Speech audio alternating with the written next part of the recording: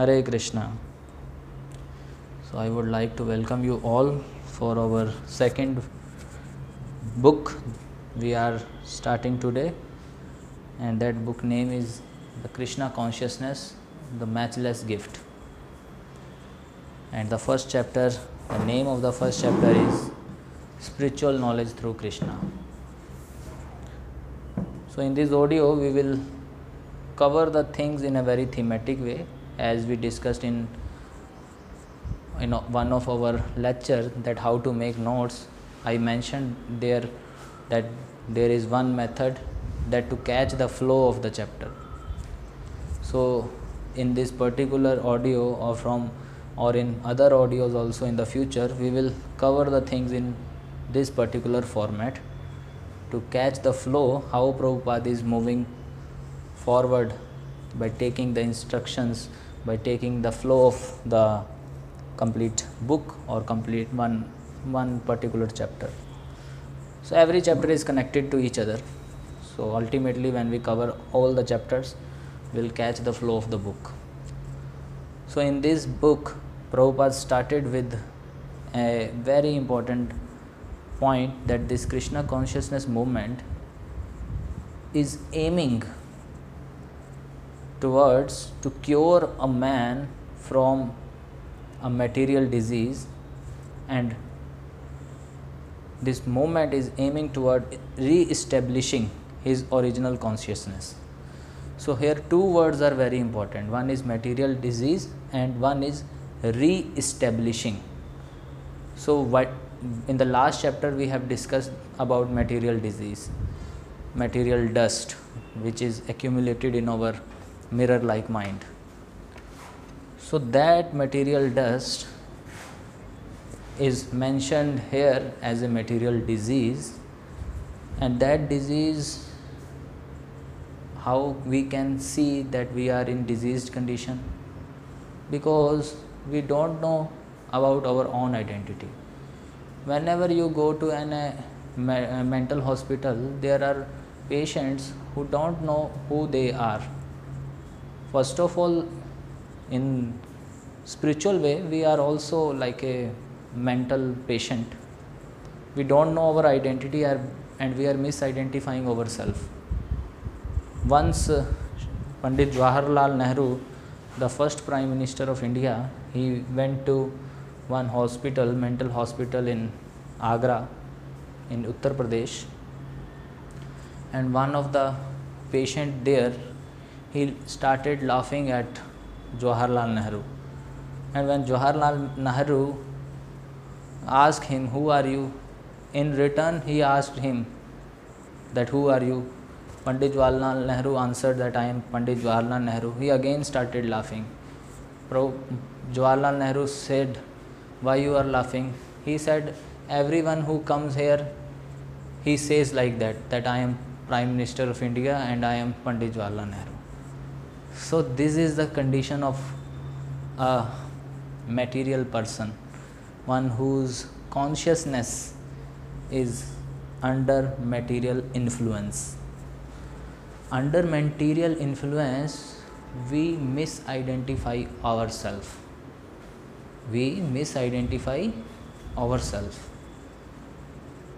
We don't know who we are. When we go for some interview, interviewer asked us that, "Who are you? Introduce yourself." And we have to learn our introduction. We have to learn that I have to speak like this. I am dash and dash. I belong to this country. But this is not our real introduction. And until and unless we don't know our real identity, it means we are in a diseased condition. So to bring us back to our normal condition, Prabhupada mentioned that this is the aim of the Krishna consciousness movement, to introduce people this Krishna consciousness, they gain their normal condition back. How one can get back his normal condition? You see, when a person forgets his identity, Suppose a person went to some other place and someone hits on his head and he forgets everything, that who is my father, who is my mother, from where I belong to. So when that person comes under those things which belongs to him, sometimes suppose a particular watch he sees and some memories coming to his mind, that oh, this watch I saw this watch before also. So by seeing that watch, he remembers something about his life, real life. So in a similar way, when we introduce Krishna consciousness to other people, we chant Hare Krishna Mahamantra. That Hare Krishna Mahamantra is our real activity, and when we comes under this activity, we remember, oh no, we are not from this material world. I forget my real identity. Now I have to know more about myself. So in this way, this Krishna consciousness movement is helping the living entity in this material world to regaining its original consciousness. So Prabhupada in the first 3 paragraphs mentioned about the aim of Krishna consciousness movement. Prabhupada mentioned that about a haunted person, one who is a haunted, he always speak nonsense, like we discussed the past time, or the incident happened with Jawaharlal Nehru. So nowadays also the so-called philosopher, our so-called education system, everything is just, I have to say it, that this is not related to Krishna consciousness or not. Our education system, our everything in material world is just making us forget of Krishna, and everything is in a diseased condition. So we have to spiritualize everything by this Krishna consciousness movement. And the other word Prabhupada used, that re-establishing our relation, re-establishing us in our original consciousness. Re-establishing means we are already established, but somehow we forget it, and now we have to again re-establish that. And Prabhupada mentioned that about how we got contaminated. Prabhupada gave one example, that rainwater when falls down to earth, fall down on earth, and it accepts the qualities of the earth. Earth is muddy, so when the pure rainwater comes into the contact of the earth, that pure rainwater, that the drop of that water also get muddy.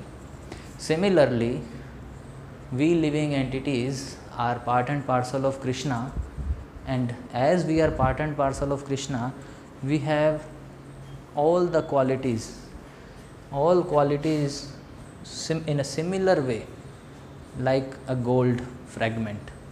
A particle of gold is qualitatively similar to the reservoir of gold, or you can say that a drop of an ocean has all the same composition, same chemical composition as you find in the big ocean. Qualitatively, we are same with Krishna because we are part and parcel of Krishna, but quantity wise we are different. Krishna is unlimited and we are limited in one sense. So this is our constitutional position, that we are part and parcel of Krishna, and originally we are very pure. But when we comes into the contact of this material energy, in last book also we have discussed that there are 3 types of energies. One is external energy, internal energy, and marginal energy. So when there is marginal energy, who we are, the jivas, the living entities, when comes into the contact of external energy, we grab the qualities of external energy. So external energy, this material energy, consists of 3 modes of nature. One is mode of goodness, one is mode of passion, and one mode of ignorance. So as we come into the contact of this material energy, we got contaminated by these three modes of nature, and that is our disease. And we have to accept Krishna consciousness movement, or it is our duty also to spread this movement when to cure the people. As we are seeing that during corona pandemic, all the organizations started helping each other. So real help is by spreading this Krishna conscious movement. If we are not doing this, if we are not spreading Krishna consciousness, we are not giving a real help to all the living entities. All the living entities are not solely suffering from this corona. Once corona goes, another big problem will come.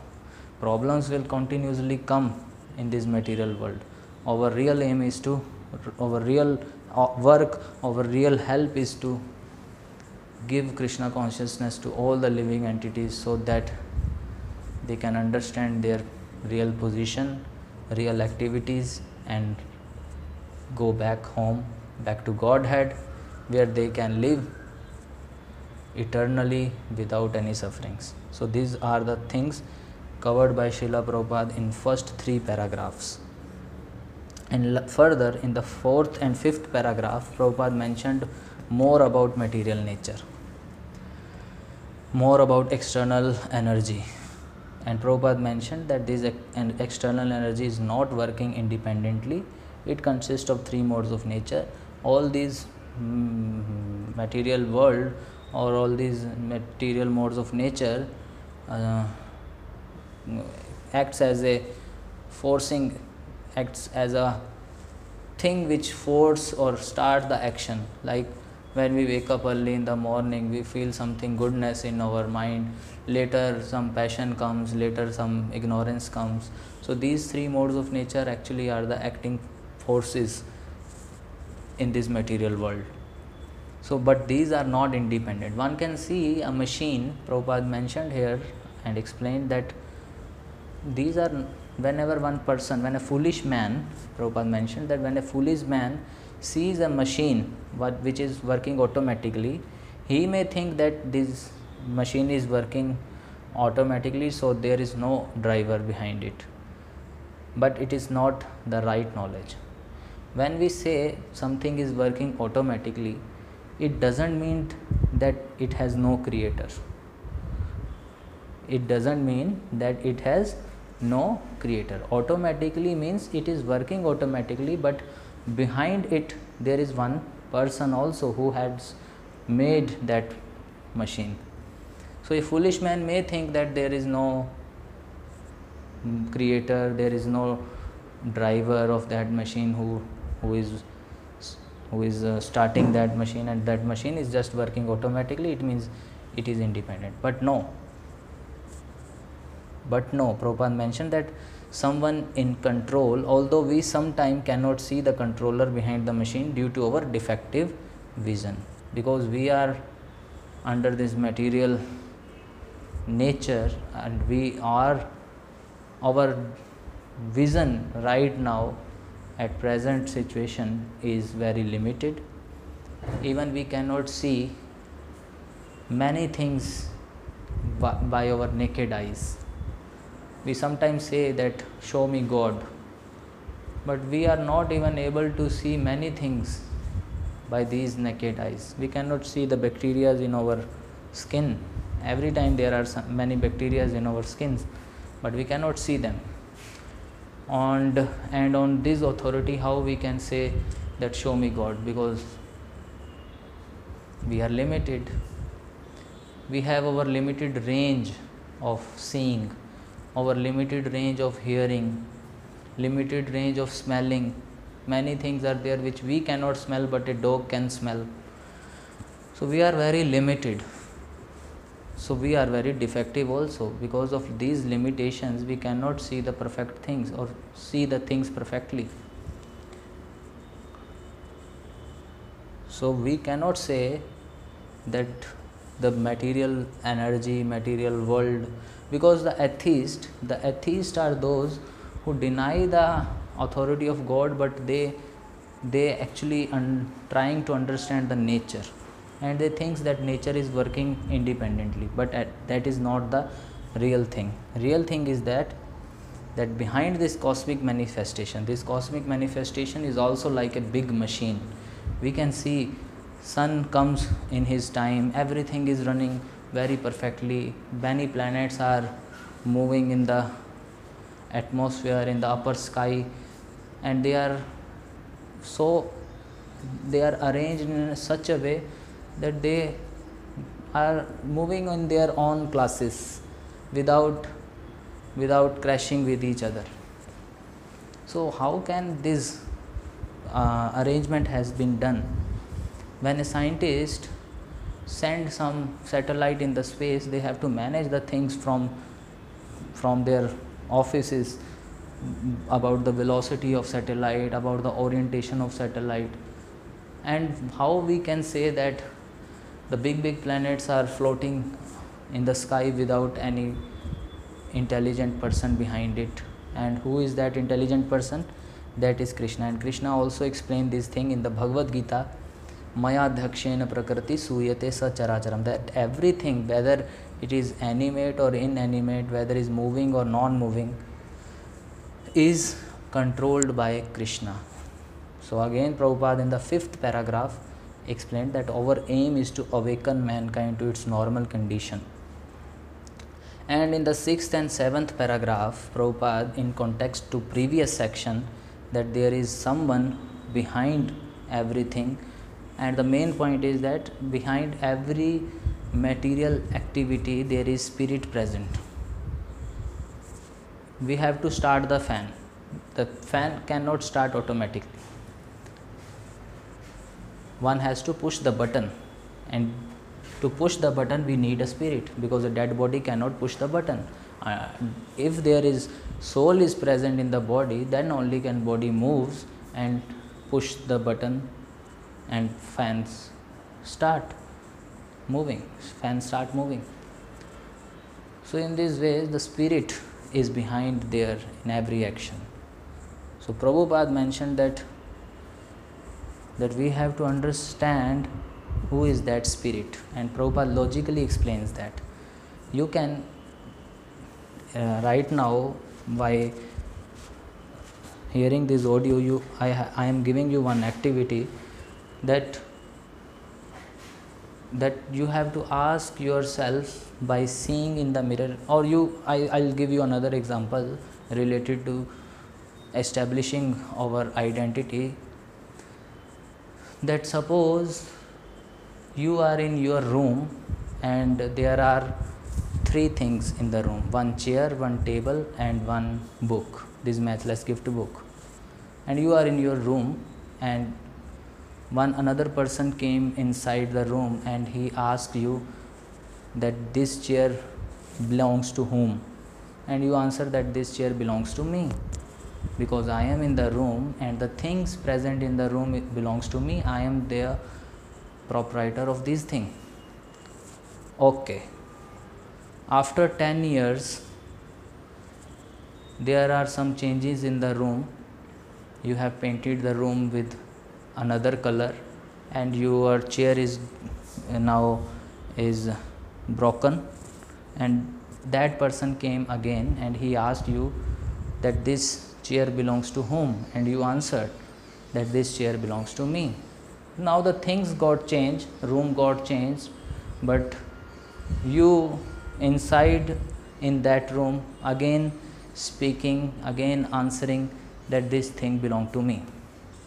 Now suppose that room is your body, and the things, those who are present in that body, like consider it as your eyes, nose or ears, and when someone asks you this eye belong to whom, you answer that this eye belong to me.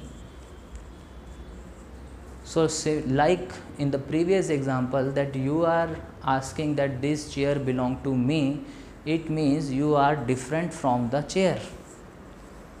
So when someone asks you by pointing out your eyes that the eyes belong to whom, and you are answering that these eyes belong to me, it means you are different from that eye. And when someone asks you this room belongs to whom, and you will ask this room belong to me, in a similar way, when someone asks you that who are you, or this body belongs to whom, you will say this body belongs to me. It means you are different from this body. You are different from this body. And who are you now? You are different, but you are a soul. You put your finger in front of you and ask yourself, are you this finger? You will say, no, I am not this finger, but this finger belongs to me. It means you are different from the finger. You are different from this part of the body. So you are different from the body. So Prabhupada mentioned in the 6th paragraph about our identity. Then Prabhupada mentioned about the faulty education system, that there is no system in our education department which explain this important part about our identity. They have no department which is investigating the difference between a dead man and a living man. They are just busy in making life very sophisticated, in just improving the things of eating, sleeping and mating. And Prabhupada mentioned this is animalistic civilization, and the solution is to impart spiritual knowledge in our education system. And Prabhupada said that Arjuna is also a very intelligent person, but Krishna explained him those things which are beyond his understanding, and those things are called as adhokshaj, which are beyond our this limited sense perception. And when we start asking this question that who I am, what I am, from where I came, and the search of these answers are called meditation. Prabhupada explained that. And further Prabhupada explained that our so-called scientists, they put aside this important question that who I am. They are just engaging us in creating more and more facilities. They are creating horseless carriage, wingless aeroplanes. Prabhupada mentioned that before horseless carriage also, people go from one place to another place without any air pollution. They are creating even more problems, and they are not understanding that actually the real factor behind every creativity, every action is spirit. If they find out that spirit, then their actions are deserved. They deserved of some appreciation. And by our material limited knowledge, we cannot understand those spiritual subjects. Then what to do? Prabhupada mentioned that we have to hear from a perfect person. And who is the perfect person? Krishna is the perfect person, because he has no any defects. Krishna is beyond every defect. So we have to accept the knowledge imparted in the Bhagavad Gita. Thus we have completed over 7 paragraphs. If you have any questions, you can ask, and I will send you these notes after completing this chapter, and tomorrow we'll complete the second part of the chapter. Hare Krishna. Hare Krishna. So I would like to welcome you all. We'll start our part second of first chapter. Yesterday we started our first chapter, spiritual knowledge through Krishna, and we have covered almost 7 paragraphs, and all those things I have mentioned in a thematic way. I mentioned in the audio that what is there in first 3 paragraphs. In the first 3 paragraphs, Prabhupada explained that what is the aim of Krishna consciousness movement, and how this movement will help living entities, conditioned living entities, to come out from the material disease and to awaken our original consciousness. Then further Prabhupada gave example of rainwater, And thus he explained that as we are part and parcel of Krishna, Krishna is ultimately completely pure, and as we are part and parcel of Krishna, we are also pure, but due to come under the influence of material nature, at present we are exhibiting some impurities through our activities, through our day to day lifestyle, because we misidentify ourselves with the matter. So that is the aim of Krishna consciousness movement, to re-establish again our original consciousness. And in fourth and fifth paragraph, Prabhupada mentioned about material nature, that it is not independent, it is working under the direction of Supreme Being Krishna. And in sixth to seventh paragraph, Prabhupada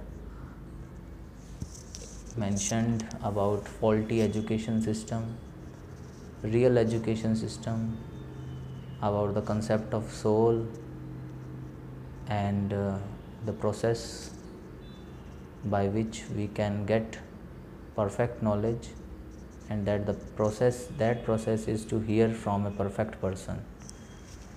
And from now we will continue from paragraph number 8.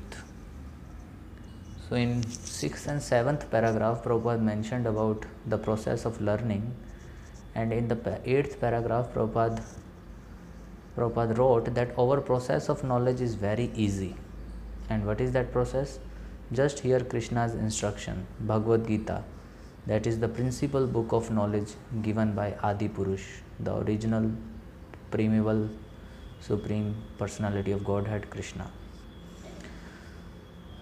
Further, Prabhupada explained that this our acceptance of Krishna as the Supreme Personality is not just a sentiment. We are not whimsical. We accept Krishna as the Supreme Personality of Godhead based on evidences from many big authorities. First of all, our authority is Ved Vyas. Ved Vyas has given us the whole range of Vedic scriptures, 18 Puranas, Mahabharat, Upanishad. All these things are given by Ved Vyas, and Ved Vyas accepted Krishna as the Supreme Personality of Godhead. And the Guru of Ved Vyas, Narad Muni, he also accepted Krishna as the Supreme Personality of Godhead. And further, Brahmaji, first being in our creation, he also accepted Krishna as the Supreme. So our knowledge is not whimsical. We are not whimsically accepting Krishna as the Supreme. Arjuna also in the Bhagavad Gita, when he called Krishna as Param Bhav, Param Pavitram, all these things, and at that time Krishna mentioned that it is not me who is speaking like this, that you are Param, you are absolute, but many sages like Narad, Asita, Deval, Vyas, they also accepted you as a Supreme Personality of Godhead.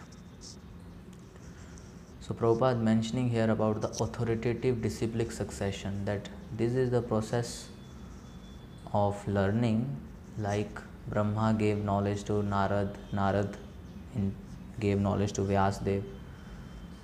So we are accepting Krishna based on the authorities of our disciplic succession. Further, in the paragraph 9, Prabhupada has mentioned that how and why Krishna is supreme. How Krishna is supreme? We are saying that Krishna is supreme, but how? So there are two main points we can write down from this paragraph that he is the controller of everyone, but there is no one superior to him, no one to control him, nor is there anyone equal to him. This is the position of Krishna. He is the controller of everyone. No one is superior to him, no one is to control him, nor is there anyone equal to him. So if we have to say about, you can say, the definition of God, how we can define God, then this is the definition of the God, that God is the controller of everyone. So in Vedic scriptures, and even Krishna also spoke Arjuna about his identity, that mattah partaram na anyat, there is no one superior to me. Mattah partaram na anyat. So further I forget the complete verse, but there Krishna tells Arjuna that there is no one superior to me. And in the whole range of Vedic scriptures, it is accepted that Krishna is the ultimate controller. He also said in the Bhagavad Gita that Maya Dhakshena Prakriti Suyate Sacharacharam. Maya Dhakshena, I am under my direction, everything is working. And also in one place Krishna explained that all the things are based on me, just like pearls are strung over a thread. Thread is not seen when we have a necklace made of pearls. We cannot see the thread, but when there is no thread, pearls cannot stay together. So that is the position of Krishna. And further in that paragraph, Prabhupada mentioned that it is not like that Krishna is a manufactured God. Prabhupada said here that it is a very unfortunate thing in India that in every day a new God has come up.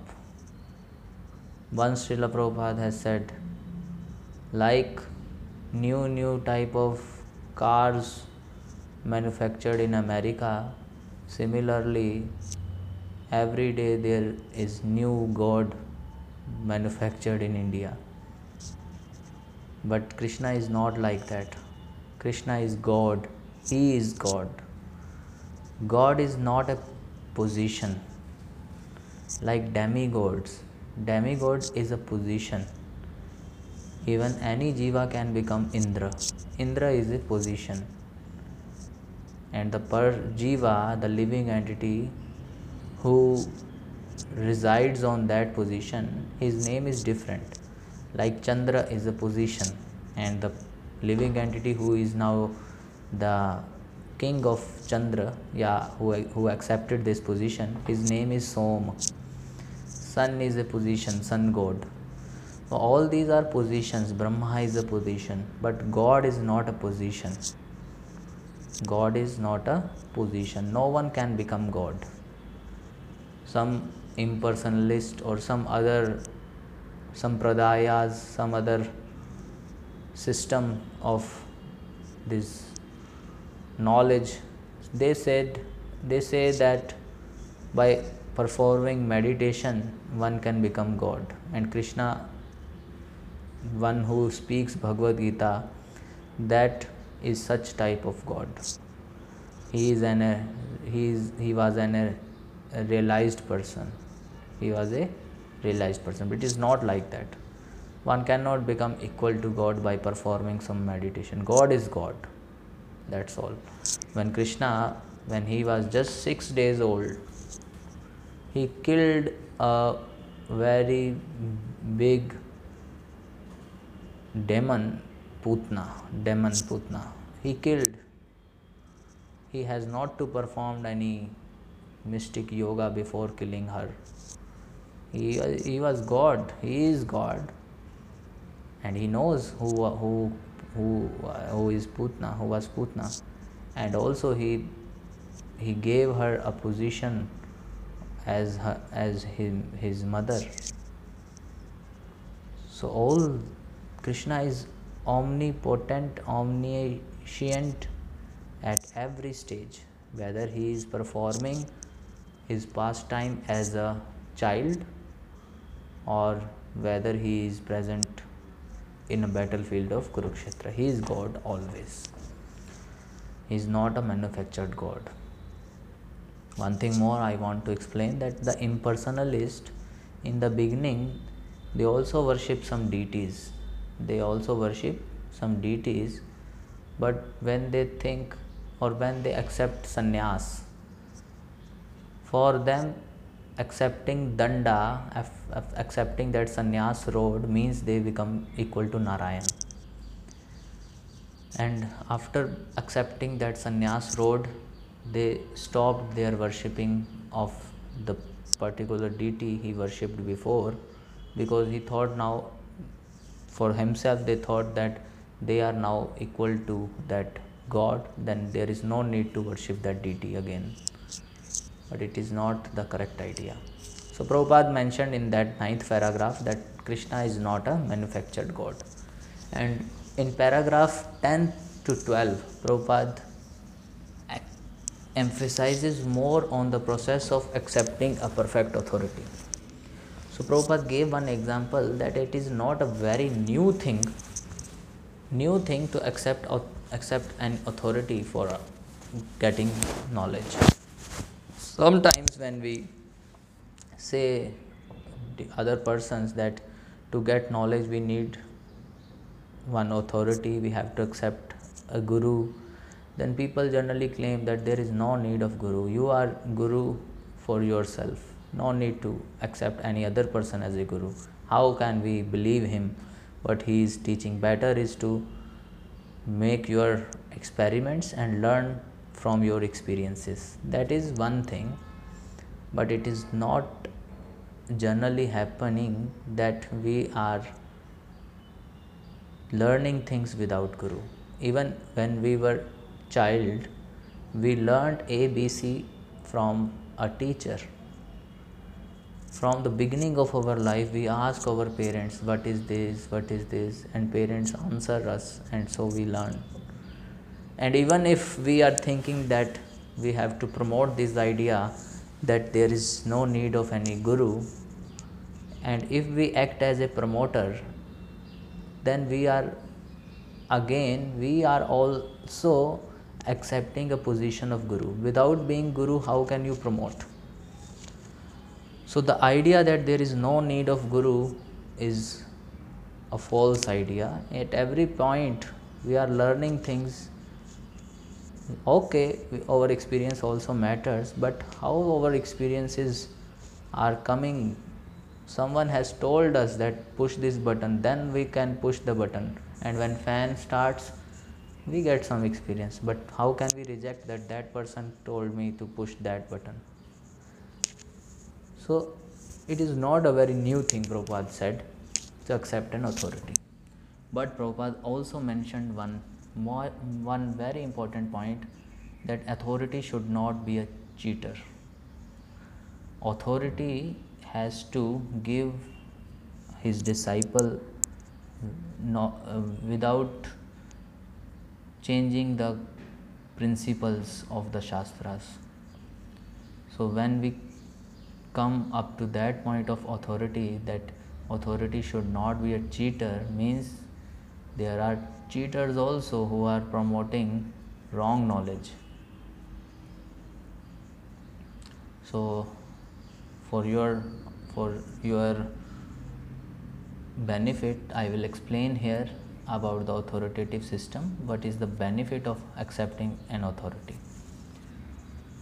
So as a living entity, we all have 4 defects. Until and unless we have 4 defects, we cannot become authority. So who can be the authority? Only Krishna can become an authority, because he has no any defect. But at present we don't have access to Krishna. So that's why there is a disciplic succession. Krishna gave knowledge to Brahma. Brahma received knowledge which is not defective, and Brahma forward this same knowledge to Naradji without hindering, without putting his own ideas. He just receive and transfer it to Narad. And thus this knowledge of Krishna comes down through the disciplic succession. And when we receive this knowledge through disciplic succession, that is perfect.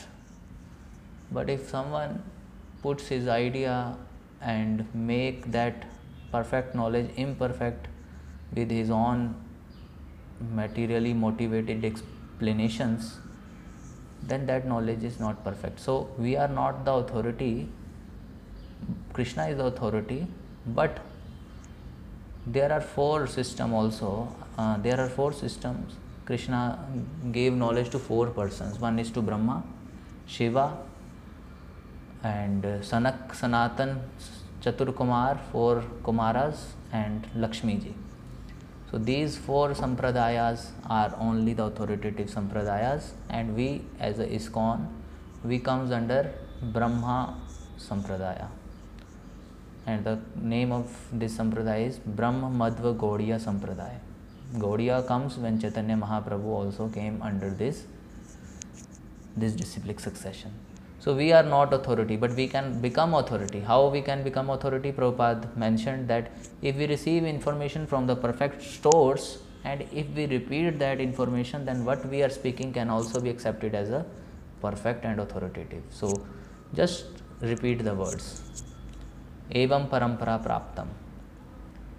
Even Krishna demands that one has to come under the parampara system. Then the knowledge of Krishna, the Gita first Krishna gave it to son, then from son to Ikshvaku, and further comes down. Even Prabhupada mentioned one example of Dhruv Maharaj, how Dhruv Maharaj received instruction from Narad Muni, and under his guidance he performed austerities, and later Lord Vishnu came and gave him darshan. So that is the benefit, that if we come under the guidance, if we come under the disciplic succession, and if we accept a guru, then our activities of devotional service is guru take those results and hand over it to Krishna, and Krishna personally sees, oh, my representative has given me report about this particular boy, particular devotee, so I have to give darshan. Krishna's representatives are not ordinary persons. We have to understand this. So Prabhupada in the 13th paragraph mentioned that Dhruv Maharaj has performed very big austerities. So what about us? We are not that much. We are not at that level. What we should do? So Prabhupada said that austerities are needed in Krishna conscious process, and for us the first austerity is to take only Krishna Prasad. Don't take cooked food outside and not offered to Krishna. And the second austerity is about sex restrictions, that it should only be under the married life, only to beget some Krishna conscious children. And Prabhupada mentioned that if we follow these Vedic instructions, we can make advancement in spiritual consciousness. Otherwise, we are thinking of advancing in various other material knowledge, fields of material knowledge. And what is the use of that advancement if we don't know what will be our next life?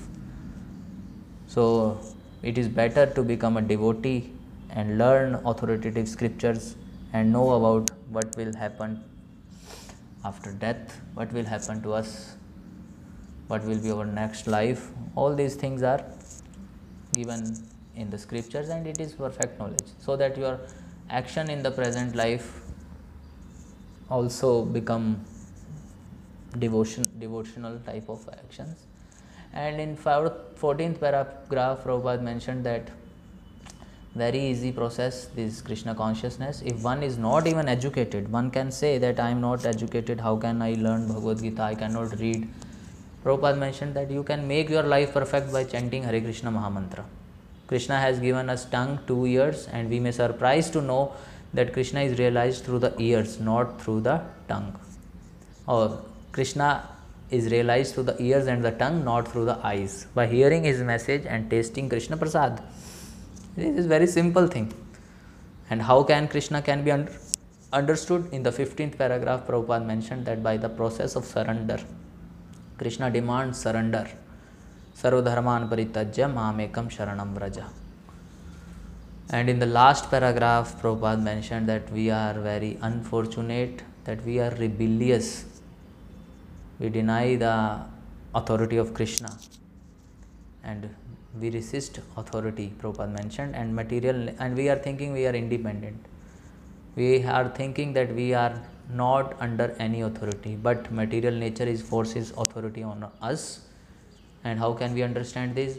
We want to live independently. Now we all can see what is our life now. We are under lockdown. We are in sufferings, and these sufferings is a very big proof that we are under the authority of someone. We don't want to become ill. We don't want to become sick, but still we are getting illness. It means we are under someone control. And our senses are also our authorities. Until and unless we cannot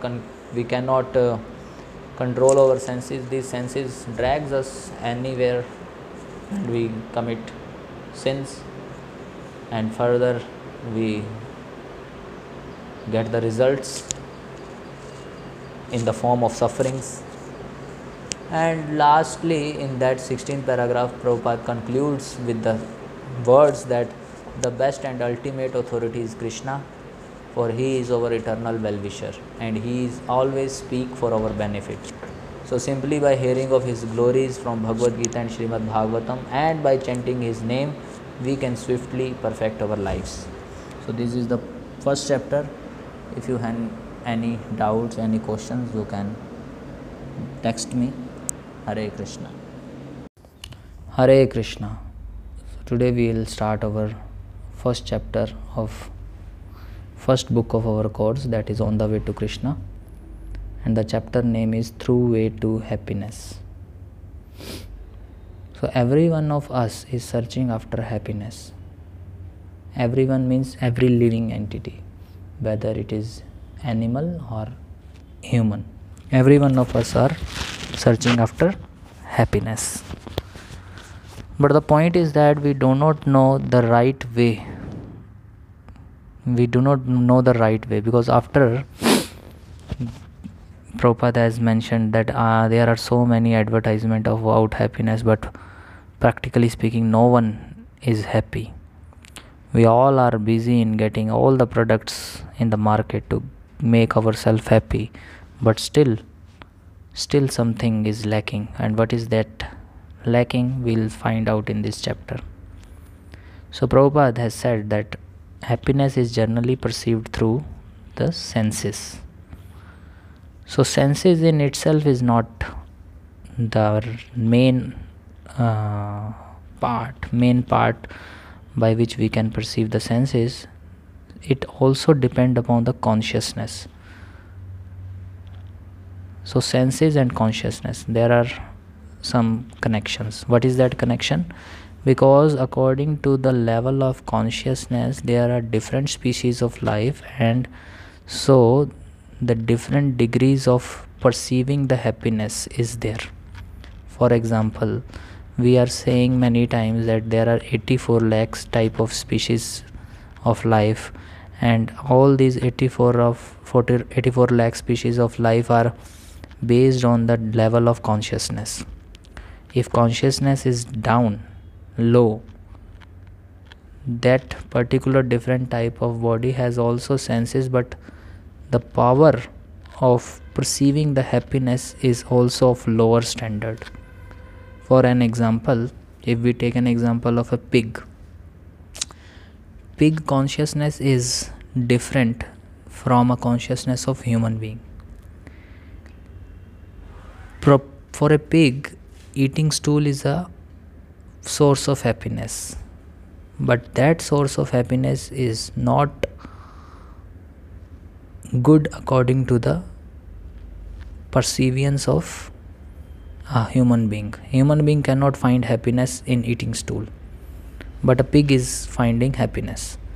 So there is a difference of consciousness, although the process is the same, eating. A human cannot eat stool, but he will eat halwa or nice dishes. But if we put all those nice dishes in front of a pig cannot eat, because of the difference of the consciousness. So the level of consciousness also in relation with the level of happiness is. So Prabhupada gave here an example of a tree.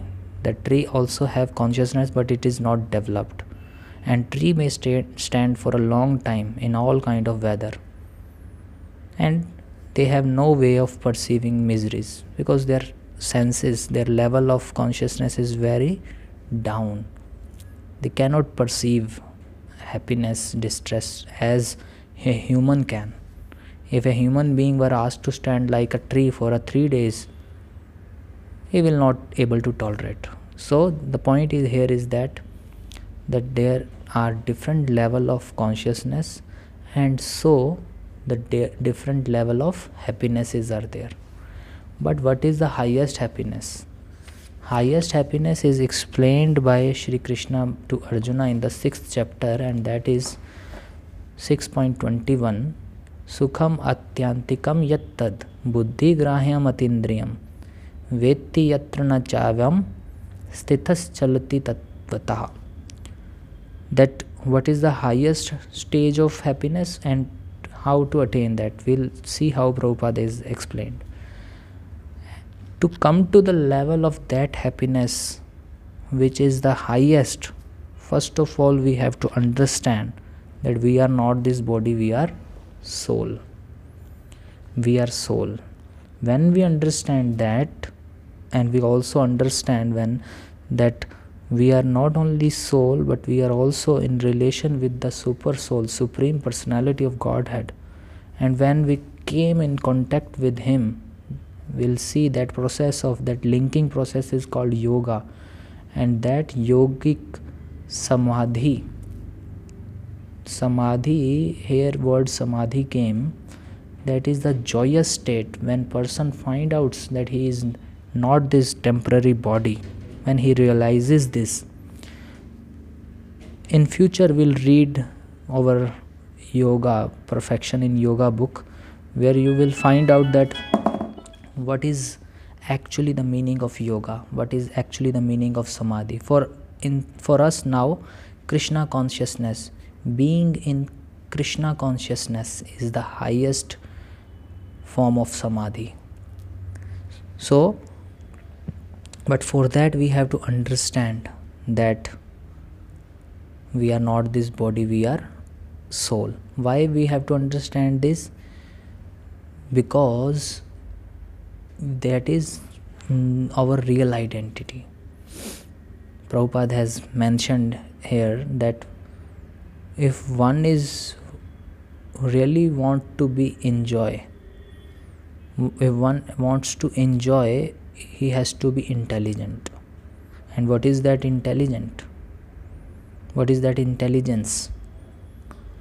So intelligence means, we can see generally Prabhupada has mentioned here with an example that at least we should see who we are by general example.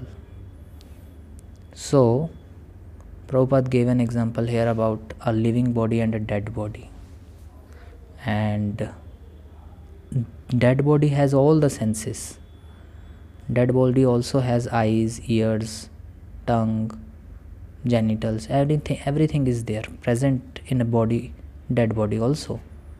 When the same person was alive, he was enjoying, he was eating, he was listening to music, everything he was doing. But when he got died, and if you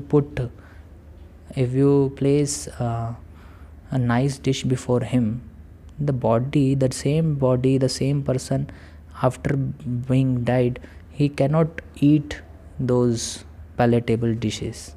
Why? Person is the same, senses are the same, but he is not now active. It means something is missing from him. So one can say that now he is not conscious. Yes, he is not conscious, but why? How you can say that he is not conscious? So for that we have to understand that now the soul has gone. Everyone from everywhere you can get the same answer. Now soul has gone. But that is not only the answer. We have to analyze it further. If soul has gone, it means soul is the real person. When a person die, people cry, oh, my father has gone, my father has gone. But the father is there. Prabhupada has mentioned many times that father is there. Why you are crying? It means someone who is the real father, who is the real person, through him all the bodily activities are going on. That person was the real person, and we missed that person. We are just got attached with this body, and body is still there. Why we are crying then? The point is that we have to be intelligent in this aspect. Otherwise, if we are thinking that there is no soul, only body is there, that's why our happiness is also like body. When body is also finishes after some time, similarly all the happiness related to the body also finishes. So point is that we have to understand that we are not this body, we are soul. That is the highest form of consciousness. When we understand this, that we are not this body, we are soul, and not only understanding this, we have to act accordingly also. So here one point is very clearly Prabhupada has explained, that real enjoyer is the soul, not the body. And we are now thinking that the body is the real enjoyer. We are trying to get all those things which are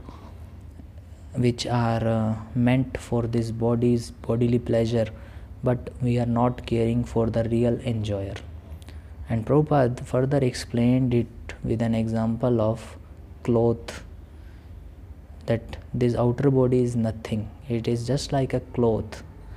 Like our outer cloth is made according to our size and shape of our real parts of the body. Then we wear those clothes easily. Like I wore now a jacket, and jacket is made according to my body. Similarly, all the bodies, all the different species of life what we are seeing is made fit according to the level of consciousness, according to the size and shape of the soul. And now you can say that there is now the point one may can ask, that is soul is of different shapes and sizes. How it is being possible that the different type of bodies are there? Different, yes, different types of bodies are there. And there is also one different science how these bodies are developing. When we read Bhagavad Gita, we'll see our subtle body, it is creating those gross bodies. According to our subtle bodies, gross body created. So that is further more need more explanation. But the point is that the body is outer, like a outer cloth for a real person who wore it. Like I wore the jacket, it means I am the person different from the jacket. I am not the jacket, I am different from the jacket. But if I am thinking that I am the jacket and I feed jacket some food, it will not help me. Once a person, he went to a marriage. He was a very famous poet, I forget his name. He was a very famous poet, and he was invited in a very in a marriage of a very rich person. And because he was a poet, he wore a very simple dress and he went there, and the guard, they stopped him and they said that this marriage is not for you, because you are not invited, because of seeing his simple dress only. And the same person, the same poet, when he came with all his opulences, all cars and all very well dressed coat and everything, the guards allowed him. And when he was there in the party, what he was doing, he start feeding their coat. He start feeding his coat, and all the people were there, they were amazed that, and they asked him, why you are feeding your coat? And he had start laughing, and he said that actually I was not invited here, my clothes are invited here, and my clothes are allowed here in the party.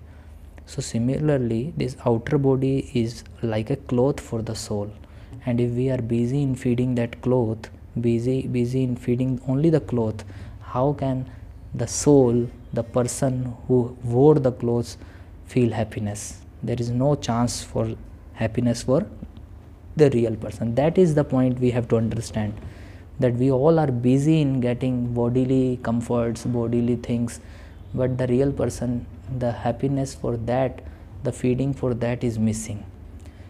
But Prabhupada explained that some persons are there, those who are busy in feeding only the real person, the soul, and they are enjoying endless happiness. Ramante yogino anante. They are controlling their bodily needs, bodily senses, and they are meditating on super soul within, and they are feeling or experiencing endless happiness, and their pleasure is endless. And Prabhupada has mentioned that this participation in spiritual life with the Supreme Lord is called Rasa Leela. Rasa Leela. Though now point is that yogis, that meditators, the bhaktas, devotees, all they are feeling endless happiness, because they are understanding, they are knowing that fact that we are not this body, we are soul. The real enjoyer is the soul. So what to do with the body? Should we not take care of the body? We should take care of the body as much as needed, not out of need, not too much concerned about the body, too much attached with the body. We have to care it just to perform all our spiritual activities. So the point is that real enjoyer, we have to understand who is the real enjoyer. In everyone's body, the real enjoyer is the soul. That we have to develop such type of vision. So Prabhupada also mentioned that, so Prabhupada mentioned that soul is not formless.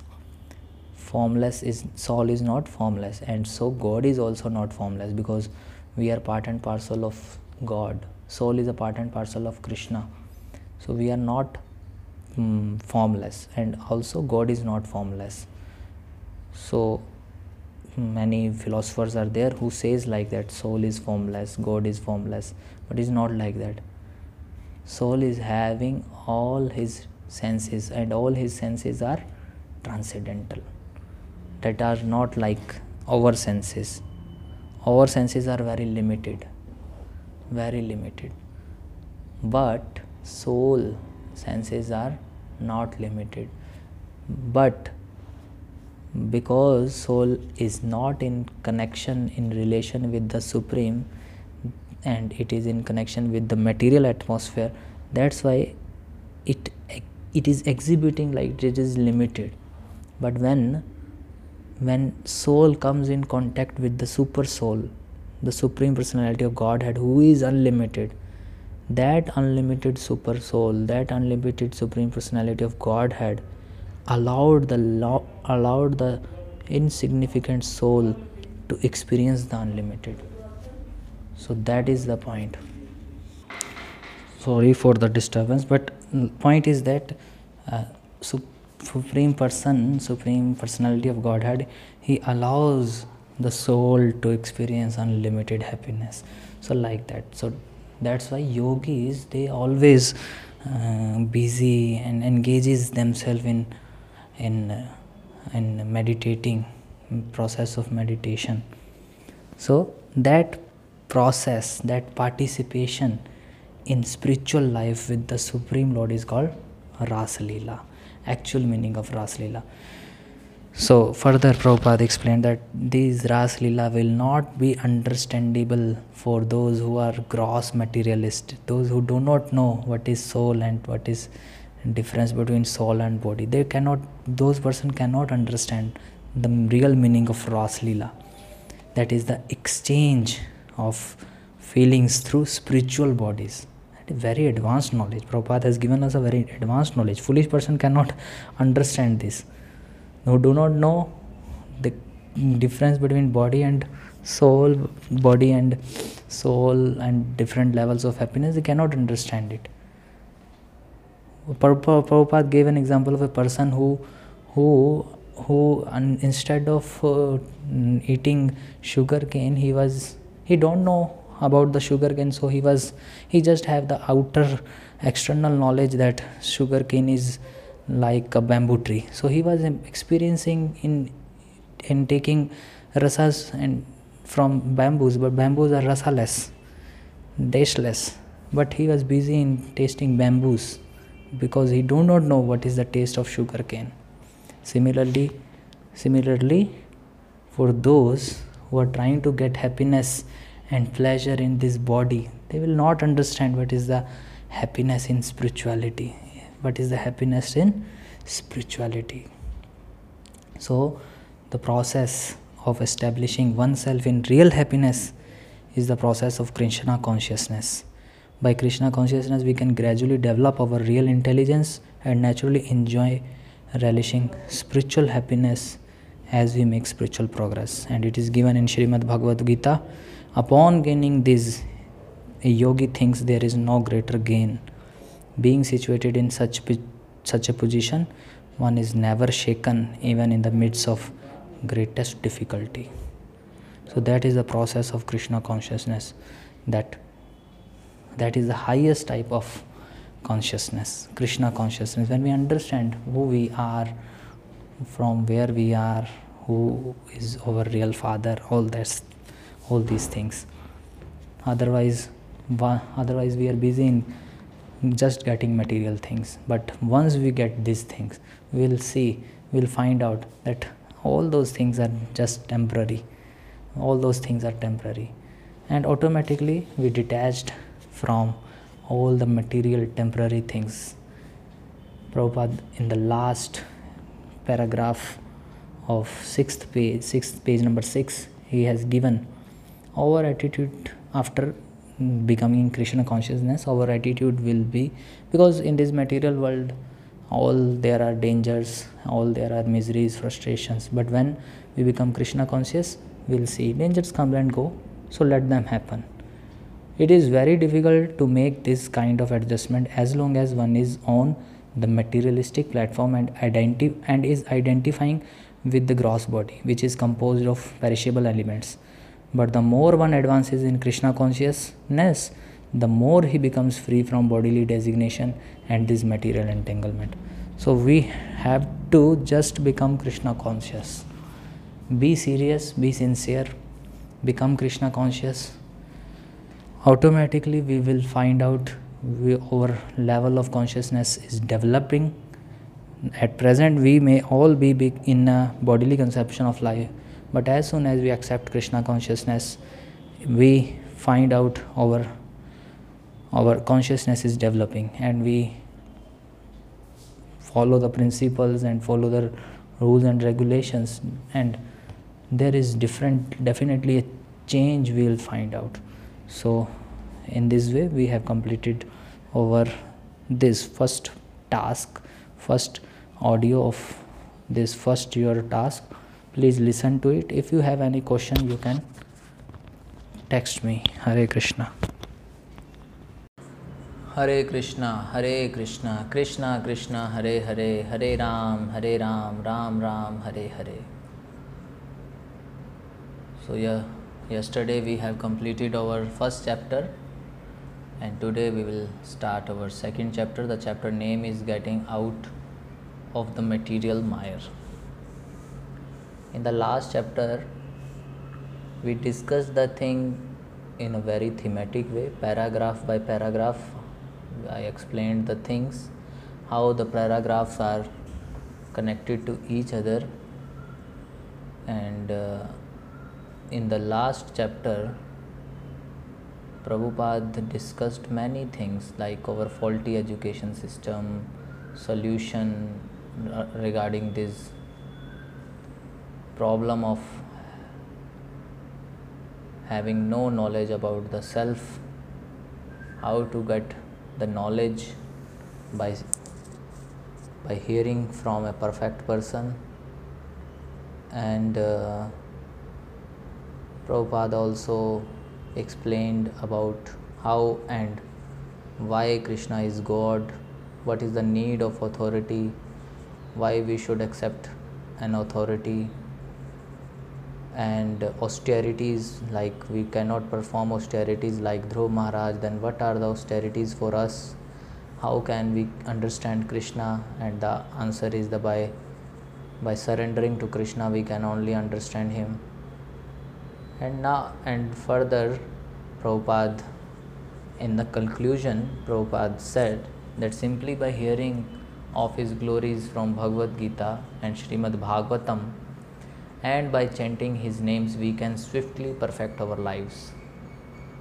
So in the second chapter, Srila Prabhupada again establishing the theme of the chapter, and that is the glorification of the holy name of the Lord.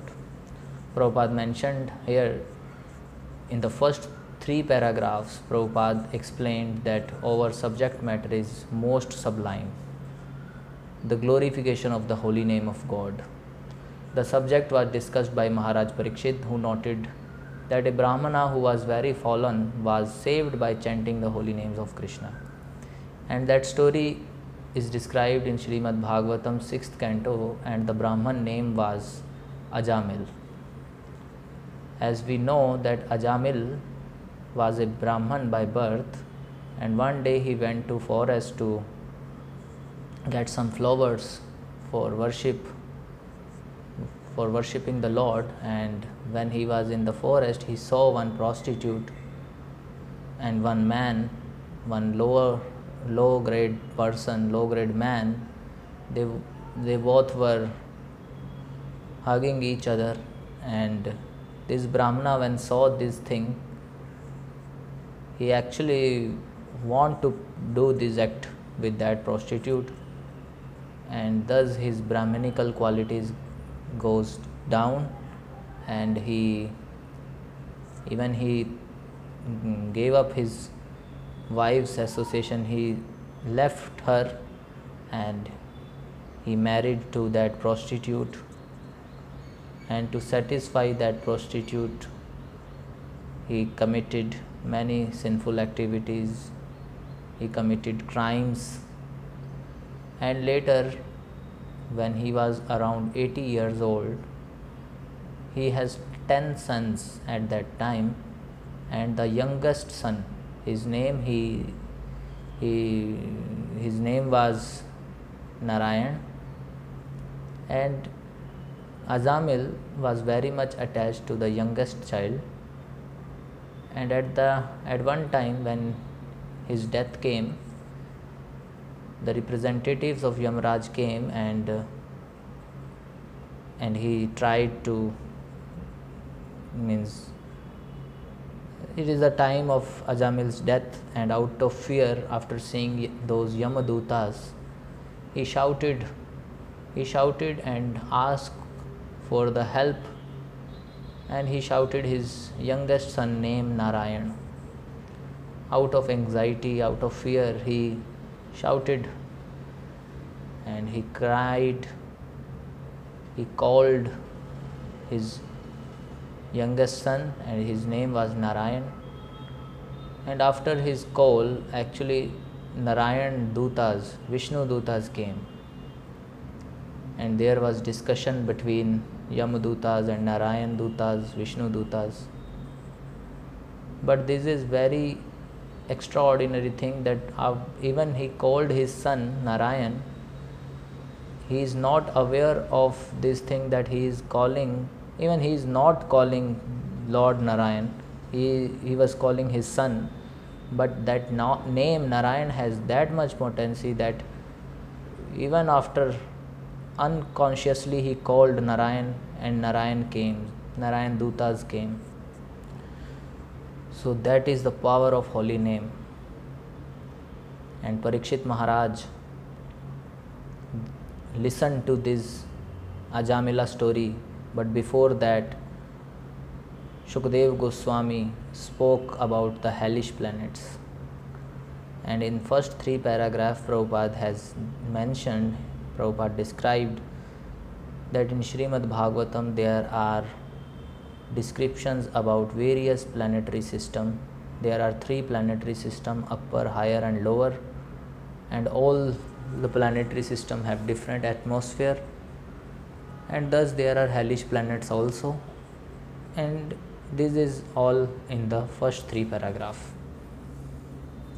From 4th to 7th paragraph, Srila Prabhupada mentioned that after hearing the description of hellish planets, means there are 26 types of hell described in the 5th canto of the Srimad Bhagavatam. In the last chapter, 29th chapter, or you can say last chapter of Srimad Bhagavatam, 5th canto, there is description about hellish planets, then that what type of sinful activity we commit and what type of hell is there for us. There are different type of hells. So after hearing the hellish planets, description of hellish planets, Parikshit Maharaj felt compassion in heart for those who sent to those hellish planets. And Prabhupada explained that this is the heart of a Vaishnava. Vaishnava always feel compassion to those who are in distress. A Vaishnava only knows what is the real distress or what is the real solution for the distress of conditioned living entities in this material world. So paragraph 4 to 5, Parikshit Maharaj, as a Vaishnava, he feels compassion to others' distress. Prabhupada mentioned that the Vaishnava, it is the heart of a Vaishnava. He always feels compassionate regardless of the country or sect to which other living entities belong. Vaishnavas always are compassionate. And further, Prabhupada, in the glories of Vaishnavas, he mentioned some very important qualities. First of the quality is that Vaishnavas are always ready to forgive the offenses. Prabhupada mentioned that it is an offense to blaspheme a Vaishnava. Krishna will not forgive us for that offense. But a Vaishnava is very much compassionate, that he is always ready to forgive any type of offense committed by others. We know the story of Ambarish Maharaj, that when Durvasa Muni tried to kill Ambarish Maharaj by producing one Shakti, one energy from his own potency, and Lord Vishnu sent his Sudarshan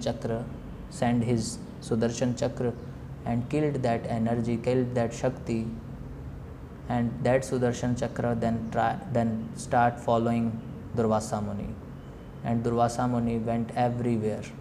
When he went to Lord Vishnu said that it is not me who will forgive you, it is Ambarish Maharaj. You have committed offense against him, go back to him and ask forgiveness. And Ambarish Maharaj forgave Durvasa Muni. So Vaishnavas are always ready to forgive any type of offenses. Then there is a word Kripam Buddhi. Ambudhi means ocean and Kripa means mercy.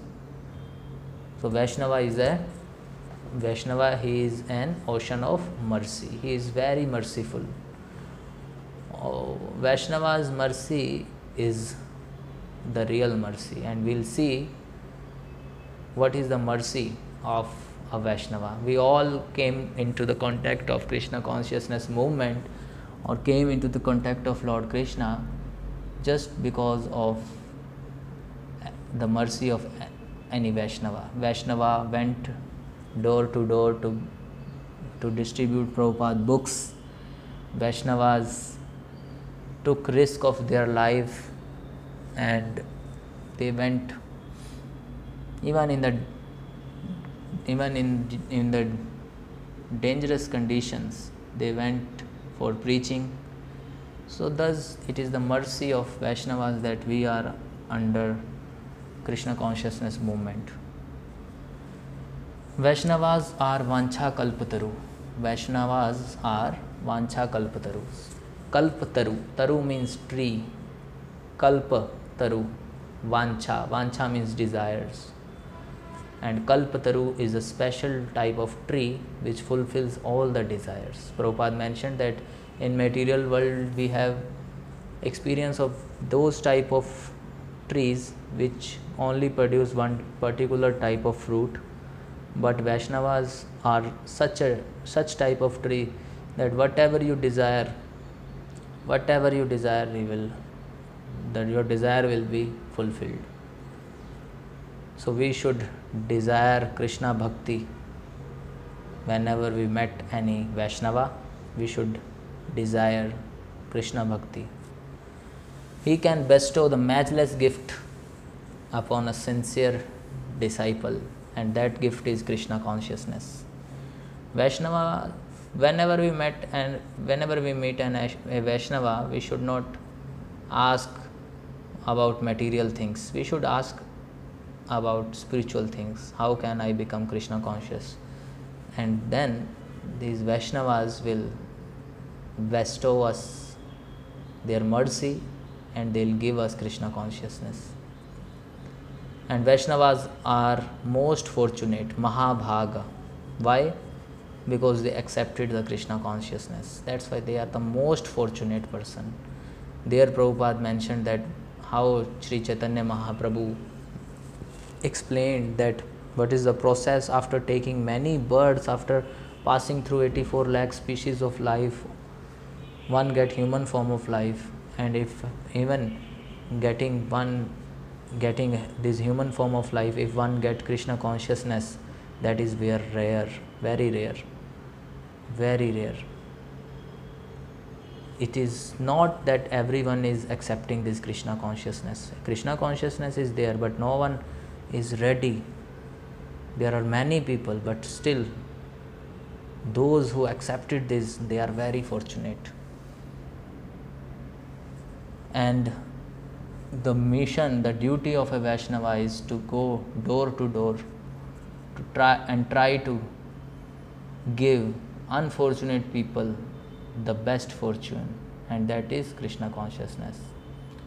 So Prabhupada here explained that this is the only mission for a Vaishnava to save sinful men who are suffering. By quoting from Srimad Bhagavatam 7th canto, Prabhupada took an example of Prahlad Maharaj, that Prahlad Maharaj, he in his prayer, he mentioned that I am not anxious for my own deliverance, I am anxious for those who are not in Krishna consciousness. So that is the position of a Vaishnava. We should respect Vaishnava. Vaishnava is very rare personality. A Vaishnava is even ready to go to hell to deliver conditioned souls. This is Prabhupada mentioning here. And it is stated in the Bhagavad Gita that if one executes the regulated principles of Krishna consciousness carefully, it is certain that he will reach supreme destination. So This line is in connection that Prahlad Maharaj, when he said that I am anxious for those who are not in Krishna conscious, and I will not go back home to Godhead alone, I will take all of these fallen souls with me. Then there Prabhupada mentioned that Prahlad Maharaj was a trained devotee. Prahlad Maharaj was a trained devotee, and he was a trained devotee, and he knows that he is fixed in Krishna consciousness. So he is confident that he will go back to Godhead. And further in this chapter we will see how can we become that much confident that we also go back to Godhead. And this is the confidence of Prahlad Maharaj. That's why he is saying that I cannot go alone. I will not go alone. I will take all these fallen souls with me. So we have to train ourselves. This is the point. We'll come to that point later. So in paragraph 4 to 7, all these things are covered, and from paragraph 8 to 9, Prabhupada mentioned that why people are not interested towards this Krishna consciousness movement. A Vaishnava wants every conditioned living entity to come out from this material bondage. He organized many programs, but still people are not interested. In the last chapter we have discussed that Devi Hi Esha Gunamayi, last book, that we are under 3 modes of nature. And here Prabhupada mentioned that why we are not interested in this Krishna consciousness, because of the word used by Prabhupada is Maya Sukhaya. We are busy in illusory we are trying to get illusory happiness. We are busy in this. And what is the illusory happiness? Prabhupada gave an example that every year so many cars are being manufactured, and for that purpose so many roads have to be excavated, prepared and repaired. This creates problem after problem. That is illusory happiness. Illusory happiness means you are trying to get happiness, but in the whole process you are not getting happiness, and after completing the process you will see that other problems are coming, other problems produced. So what is then our efforts? We efforts just to get more problems. So that is not the right way, and we are busy in such type of activities. We try to create very comfortable situation, but we only succeed in creating another uncomfortable situation. That is the principle. If we are not satisfied, Prabhupada mentioning here that if we are not satisfied by the natural comforts offered by God or nature, and we want to create artificial comforts, then we have to create discomfort also. That is very important point. We are trying to get some artificial comforts, like summer is there. Before AC came, people they adjust with the summer by, summer was there, but actually summer increases because we exploit the nature. We exploited the nature, and by that exploitation there is imbalance in the system, in the natural system. So it is now our duty to go with those things which are in a natural sequence. There is a natural sequence, we have to live accordingly. We should not try to get extra from the nature. Even our body has its natural capacities. If we try to get extra from our body, we will feel that we have lost many things. We will feel that some another problem created. Sometime I also experienced that one devotee in the temple, he lifted a very heavy thing, his capacity is not to lift that much, and now he has got pain in his back. So these are the things. If we are trying to go in a means, if we try to go away from our natural tendencies, natural capacities, or even in a broad view there are natural living lifestyle, if we go away from this, then one will create discomforts. I also remember that when I was in Padayatra, I used to walk 15 kilometers daily, and our lifestyle was very natural, and by that natural lifestyle my health got improved. So this is the point, that we are creating discomfort also if we not follow the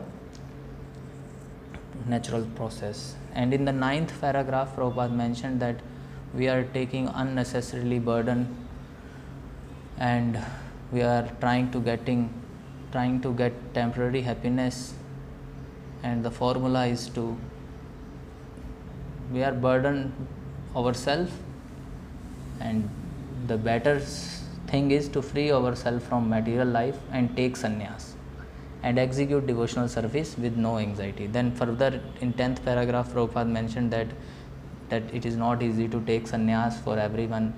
So Prabhupada gave example of Srila Bhaktivinoda Thakur, Dhruv Maharaj, Prahlad Maharaj, that they are grahasthas but they are well trained. Prabhupada mentioned that they trained themselves in such a way that even as a householders they were not faced with interruption in their service. They all are well trained.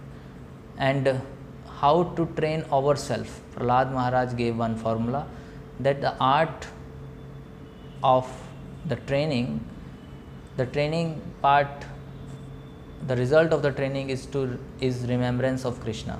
And how to remember Krishna always?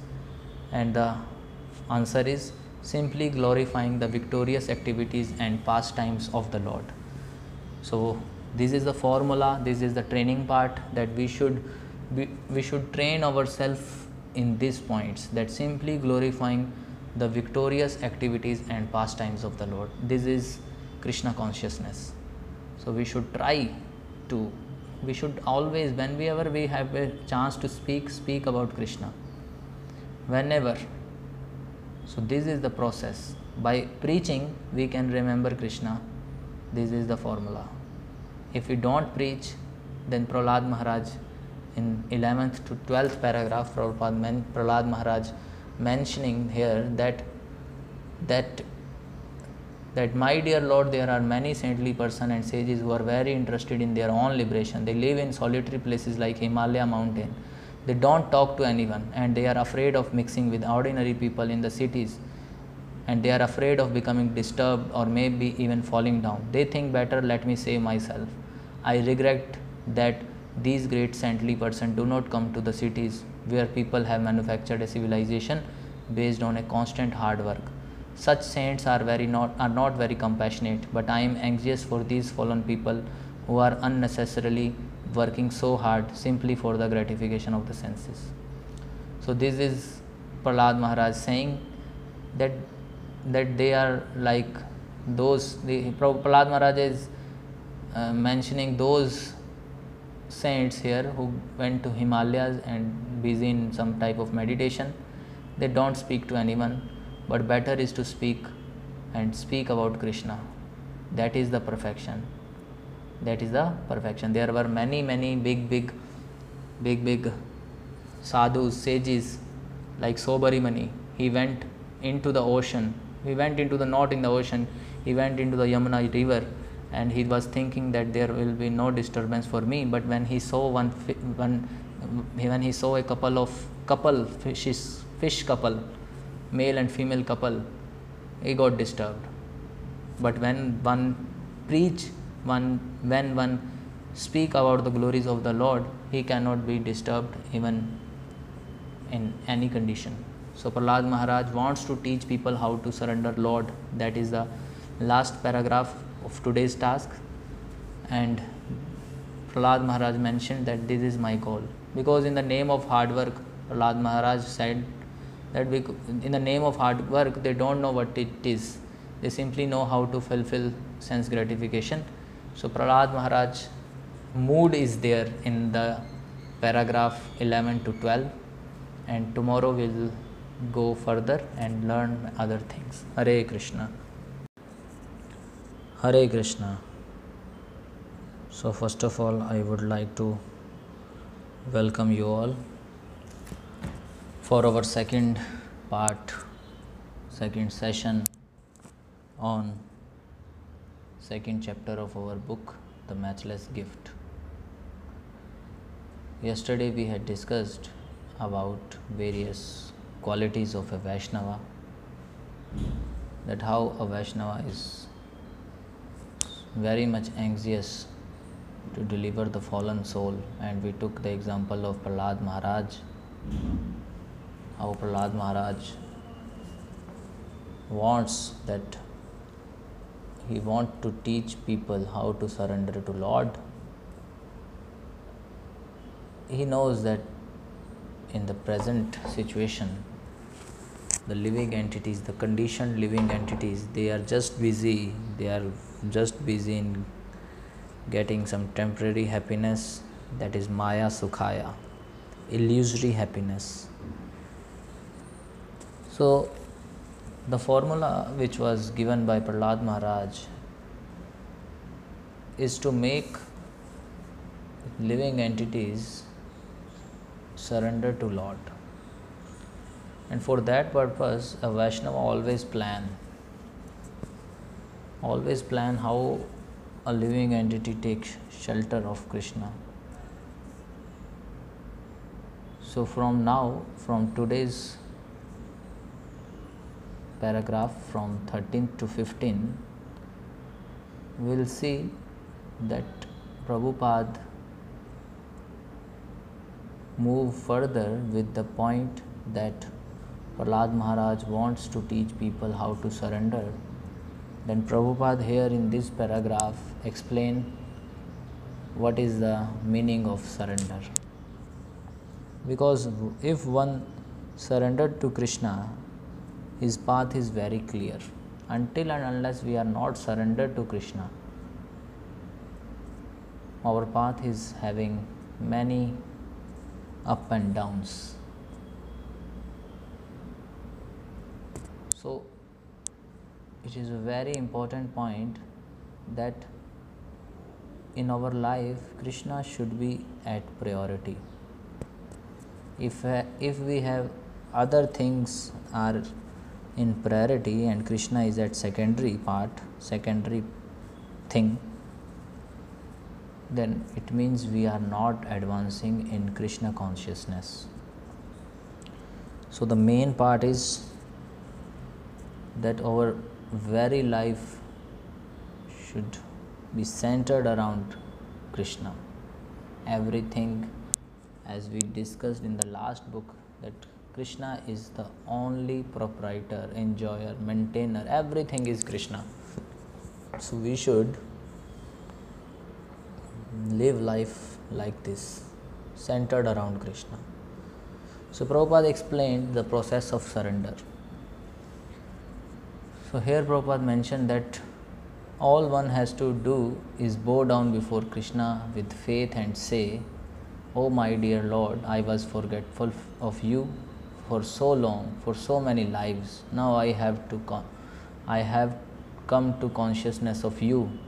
Please accept me." This is the sincere prayer. When one go to Krishna, he should pray like this. He should open his heart with knowledge. That knowledge is that I am forgetful of you. Oh Krishna, I was forgetful of you. Now I have come to consciousness of your. Please accept me. This is the starting, the beginning of our process of surrender. Until and unless we don't accept our faults, we cannot surrender. it means we have some ego. But if we accept and pray to Krishna, that is the process of surrender. And for this, the Vaishnavas make plans. Make plans in the sense that they organize some events, they organize some festivals where living entities, the conditioned living entities are invited. And when they came, Prabhupada in one of his book, in Upadeshamrit, he explained that it is a duty of a Vaishnava so that when people came to him, he should enlighten them with knowledge, the real knowledge. He should give living entities the real knowledge. That's why preaching is our main part in our movement. If we don't preach, then we are just like other organizations. They do big programs, but preaching is our main part. Preaching is our main part. We don't wait people to come and then only we can preach. We even go outside and do book distribution, preaching programs, padayatras. All these things are just the show of the mercy of Vaishnava. This is the mercy of all the Vaishnavas, that they go outside door to door and preach Krishna consciousness. Why?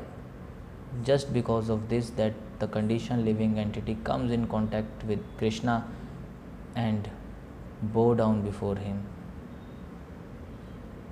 So this is the main heart, this is the heart of a Vaishnava.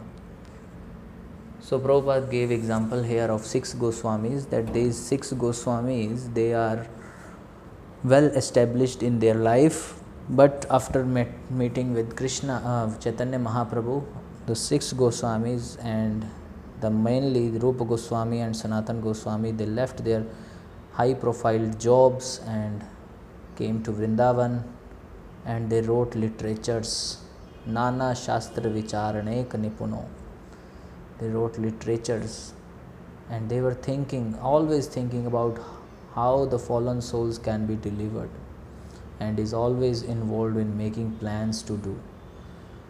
So these are the examples we have, our acharyas. We should learn that this is the mood, this should be the mood in our movement. Similarly, Parikshit Maharaj also inquiring from Shukdev Goswami that how those who are suffering can be delivered. This is a heart of a Vaishnava. Parikshit Maharaj said, somehow or other they have fallen down, but that does not mean that they should remain in that condition. We have Jesus Christ also. He is also a Vaishnava. He was also a Vaishnava. He also felt pain after seeing sufferings in the humanity. So thus Srila Prabhupada in paragraph 13 to 15 explained the process of surrender and the compassionate Vaishnava's qualities Prabhupada has explained. And in connection to the 15th chapter, where it is said that somehow or other they have fallen down, it means they have committed some sin. And in 16th to 18th paragraph, Prabhupada explained the various ways in which sinful activities can be committed. And Parikshit Maharaj, when questioned about what is the solution for that, then Shukdev Goswami also answered Parikshit Maharaj that yes, one has to counteract such sinful activities, such a sinful life. One has to counteract. So Prabhupada explained that sins can be committed in mind, by speech, by action. All these are, when we think of committing even sin in a mind, that is also a sin. That is considered as a sin, and we have to we have to get its result.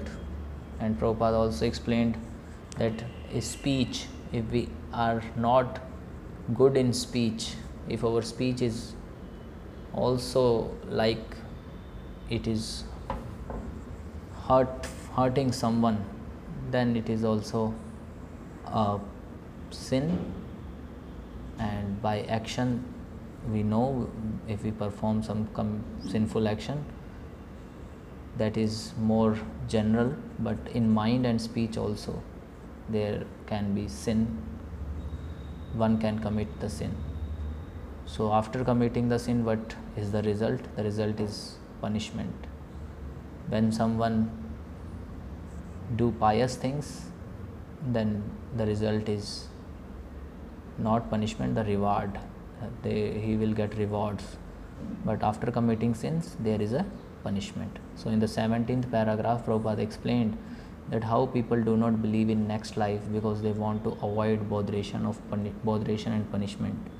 But the next life cannot be avoided. So some people are there, they say that only this life is the only life, there is no next life. The concept came just because of this, that they want to live independently, but they don't want any authority above them, their self. They don't want any authority on. So that's why they reject the authority of the God also, because if they accept God, then there will be hindrance in their living independently, and they have to follow rules and regulations. And one of the main rule is that if you commit sin, then you have to get the punishment. So to avoid all these things, they just start claiming that there is no God. How they claim that there is no God? They say that you can see your creation, there are many sufferings. If God is there, then why there are suffering? So they claim it means there is no God. You are just saying there is God, there is God. But if God is there, then why He is not removing these sufferings? But they don't understand that yes, there are sufferings, but there are enough facility for existence also. There are enough facilities for existence also. We can see we are getting food, materials, we are getting rainwater, everything is there for sustenance also. So our Acharyas has explained that these two things are working together in this world. One is the facilities are also given, and at the same time punishment is also there. So that is the purpose. These are the two things which are happening here in the material world. So by this we have to understand the purpose of this material world. The purpose of this material world is like a purpose of jail. In a jail, we can see when a criminal came into the jail, he also suffering, means punishment is given to him. At the same time, for his sustenance, other things also given to him, like food, clothing, etc.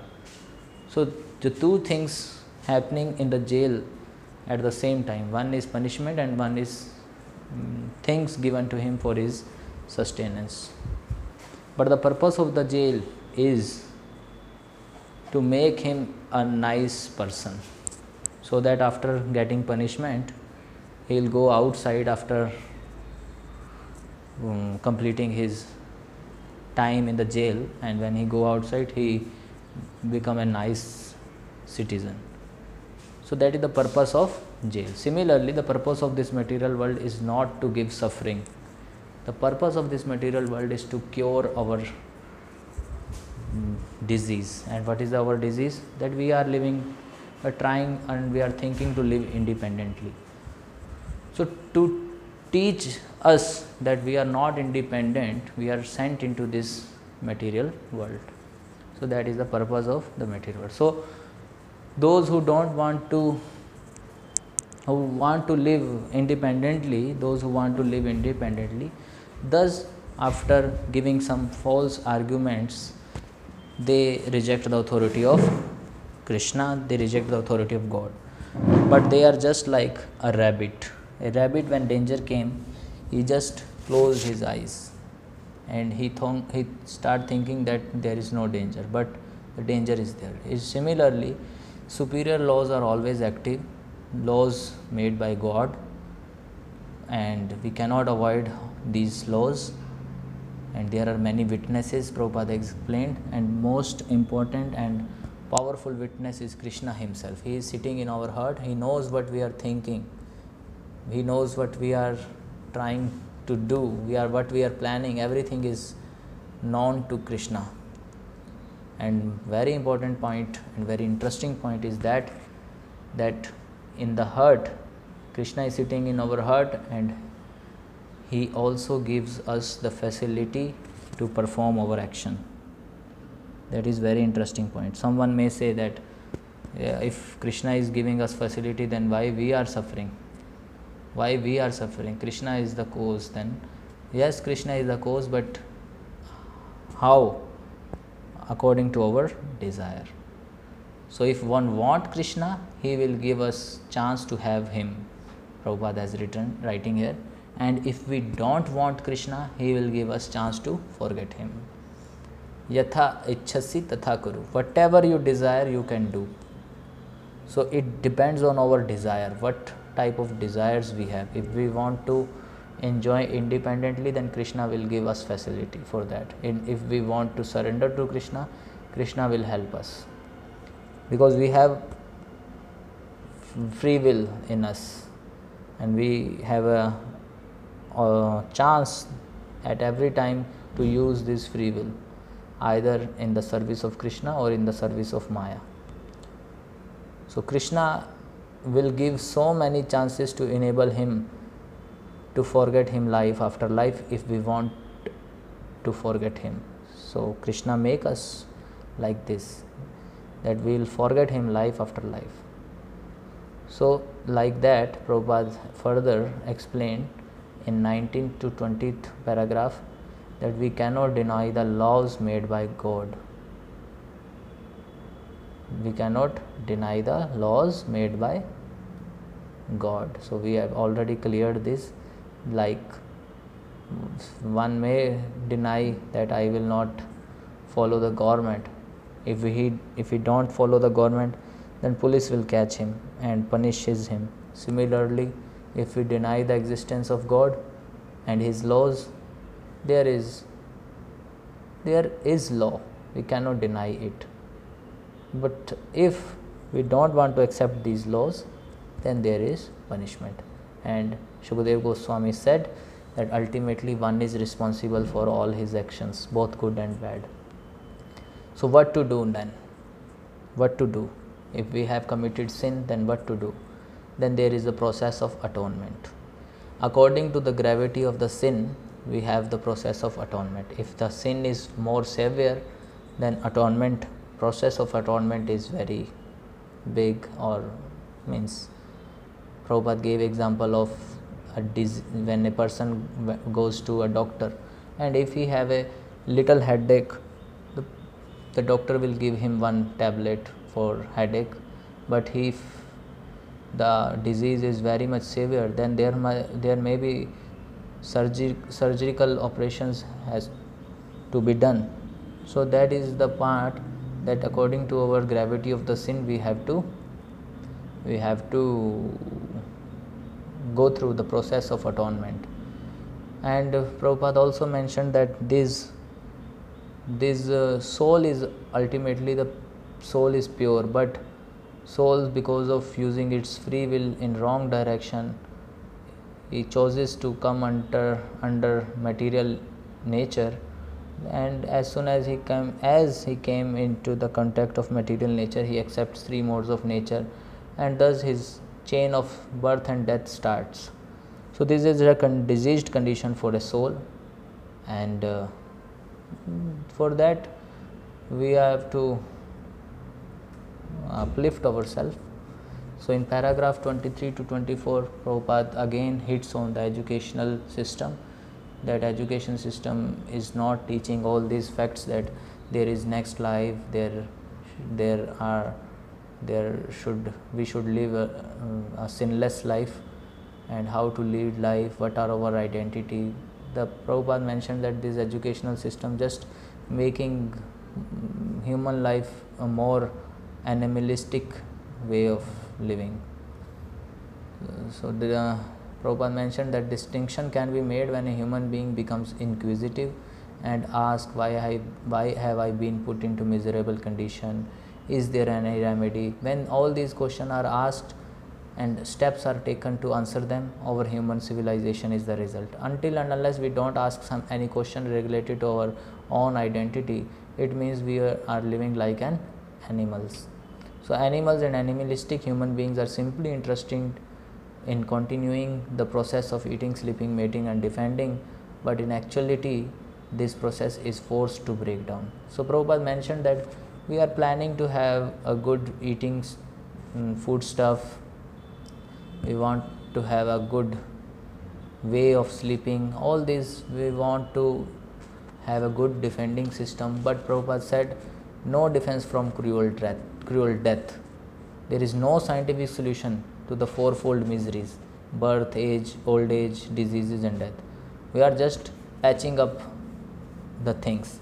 We have no permanent solution. So in paragraph 25 to 26, Prabhupada mentioned that solution is Krishna consciousness, and by quoting from Srimad Bhagavad Gita 4th chapter 9th verse, Prabhupada said that by hearing about the victorious acts, Janma Karma Cha Me Divyam Evam Yoveti Tatvatah, we have to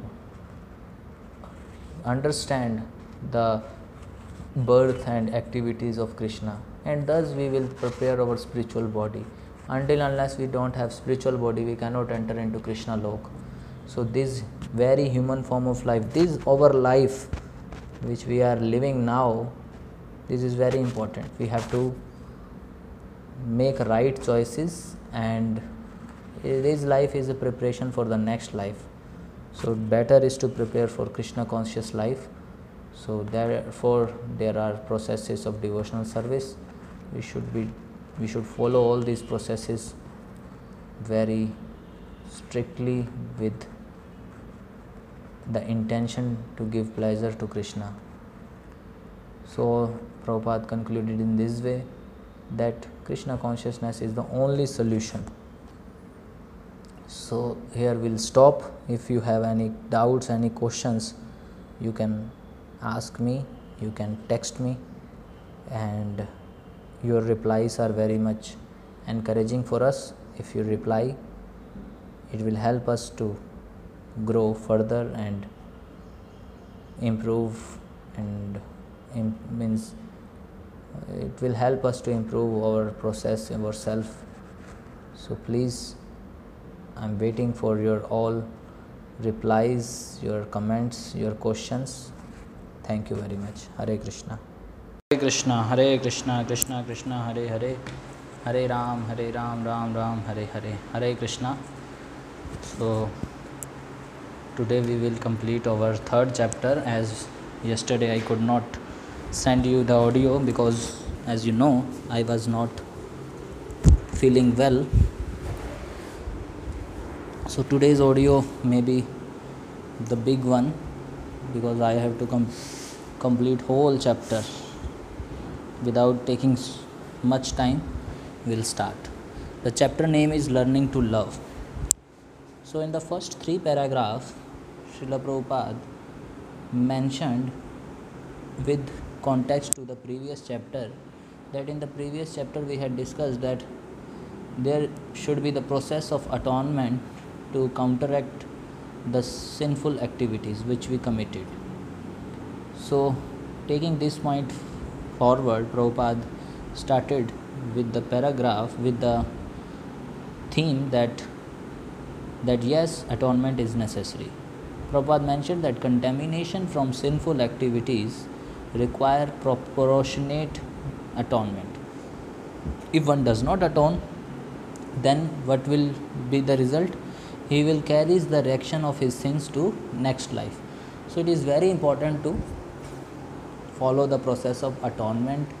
That's why there is a Vedic law book named as Manu Samhita, in which these laws are given, that which type of atonement for what type of sin, and many other laws are also there which a human should follow. So in Vedic book, this law book Manu Samhita, it is stated that we are not even that much independent that we can kill an ant. Prabhupada mentioned that one cannot even kill an ant without being responsible. Since we cannot create, we have no right to kill any living entity. Further, Prabhupada also quoted from Bible that in the Bible also, not in the Bible, even in Quran, even in Sikhism, that Guru Granth Sahib, these things are mentioned that one should not kill unnecessary. Here I am using the word unnecessary. We'll cover this point later in as we move forward in this chapter. But in Bible also it is said that thou shalt not kill. Thou shalt not kill. It is said in the Bible. And this is the perfect law. We should not speculate or discriminate or distort these instructions. It is a very clear instruction that one should not kill. But today's in Christianity, this instruction is distorted.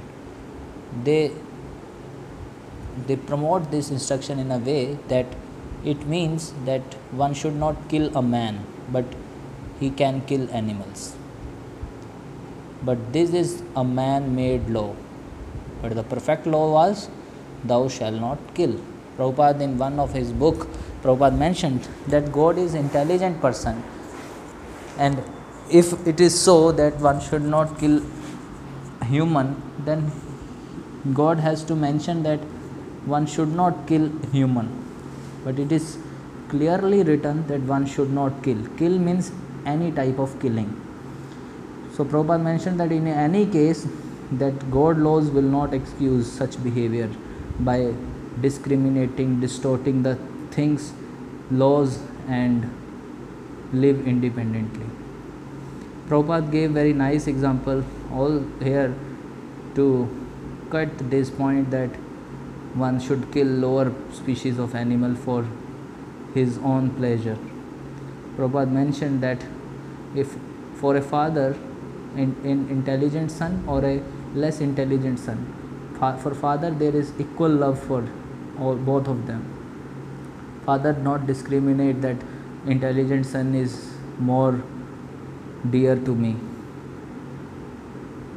So this is an idea that everything created in this creation is created by Krishna, by God. So it is our responsibility to take care of each and everything. So for that we have to become Krishna conscious.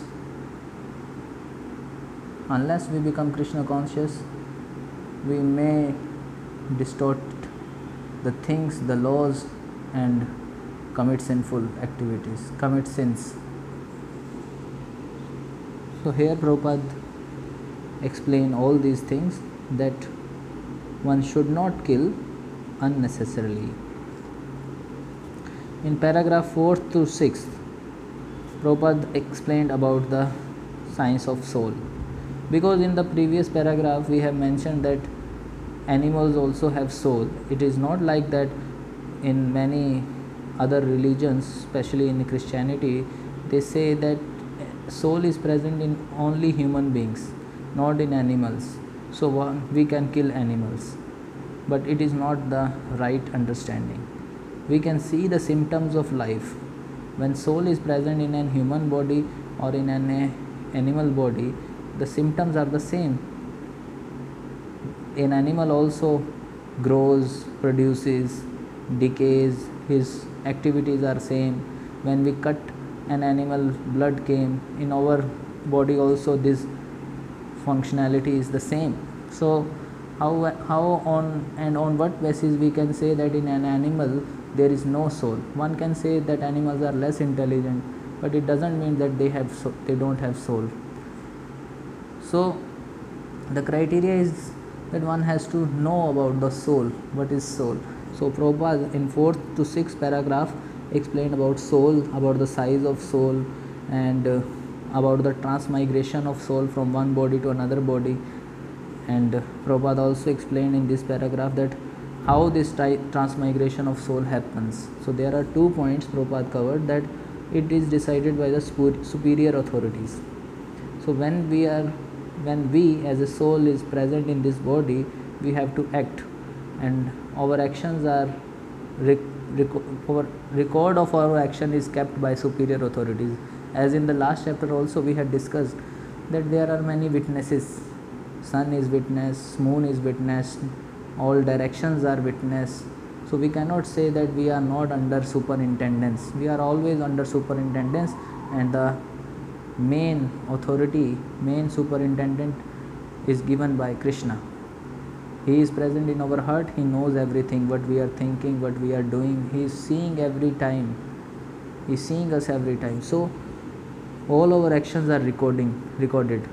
As a worker, when a worker works in an office, his record is kept, whether he is performing good or bad, and according to his performance, promotion and demotion is awarded to him. Similarly, according to our actions, our and which type of body we soul will go in our next life is decided by superior authorities. And one transmigration is within the body. Like when we were child, that our child body is not present now, it is now dead, but the memories of that childhood memories are there in our still is there, but that body is not there. So generally what should be the idea, that if body is not present, then memories should also not be present, but memories are there. It means there is someone else who is recording the memories, and who is that? That is soul. In our this lifetime we can see that 15 years back our body was different. Now that body is not present. After 15 years this present body will not be there, another body will come, but the general perception of our life, of this very life, is there. And who is perceiving the things? Soul is perceiving the things. In the last book we also discussed that the real enjoyer is soul, and soul has his senses. So like this transmigration of soul is also happen within the body. So Prabhupada in 7th to 8th paragraph mentioned about faulty educational system, that all these facts, that we are not this body, we are soul, we have to perform right actions, this is not being taught in today's educational system. So Prabhupada has mentioned that there is no education without spiritual knowledge. One can learn to earn bread, eat, sleep and mate without formal education. Prabhupada mentioned that there is no need to train people in how to eat, how to sleep, how to mate. This is one can learn without even having formal education. For animals there is no need to train them for all these activities. Even for an human also, all these things, even illiterate person also can eat, sleep, mate and defend themselves. So there is no education without spiritual knowledge. Until and unless we are not educate people about spirituality, it means we are not educating him. So real education, real knowledge enables us to understand what we are. So in today's scenario there is no department of soul, there is no department who tell us the difference between a dead man and a living man. So Prabhupada mentioned about faulty educational system, And Prabhupada also said that as long as man does not develop his consciousness, all his works are in mode of ignorance. So we are doing many things, we are creating, we are manufacturing many big things, but if we are not aware of ourselves, if we are not conscious, then all our work is in mode of ignorance. So a human life is a very precious life to develop that consciousness, to get that higher taste, that higher happiness. But if it is not directed toward this point, it means we are wasting our life.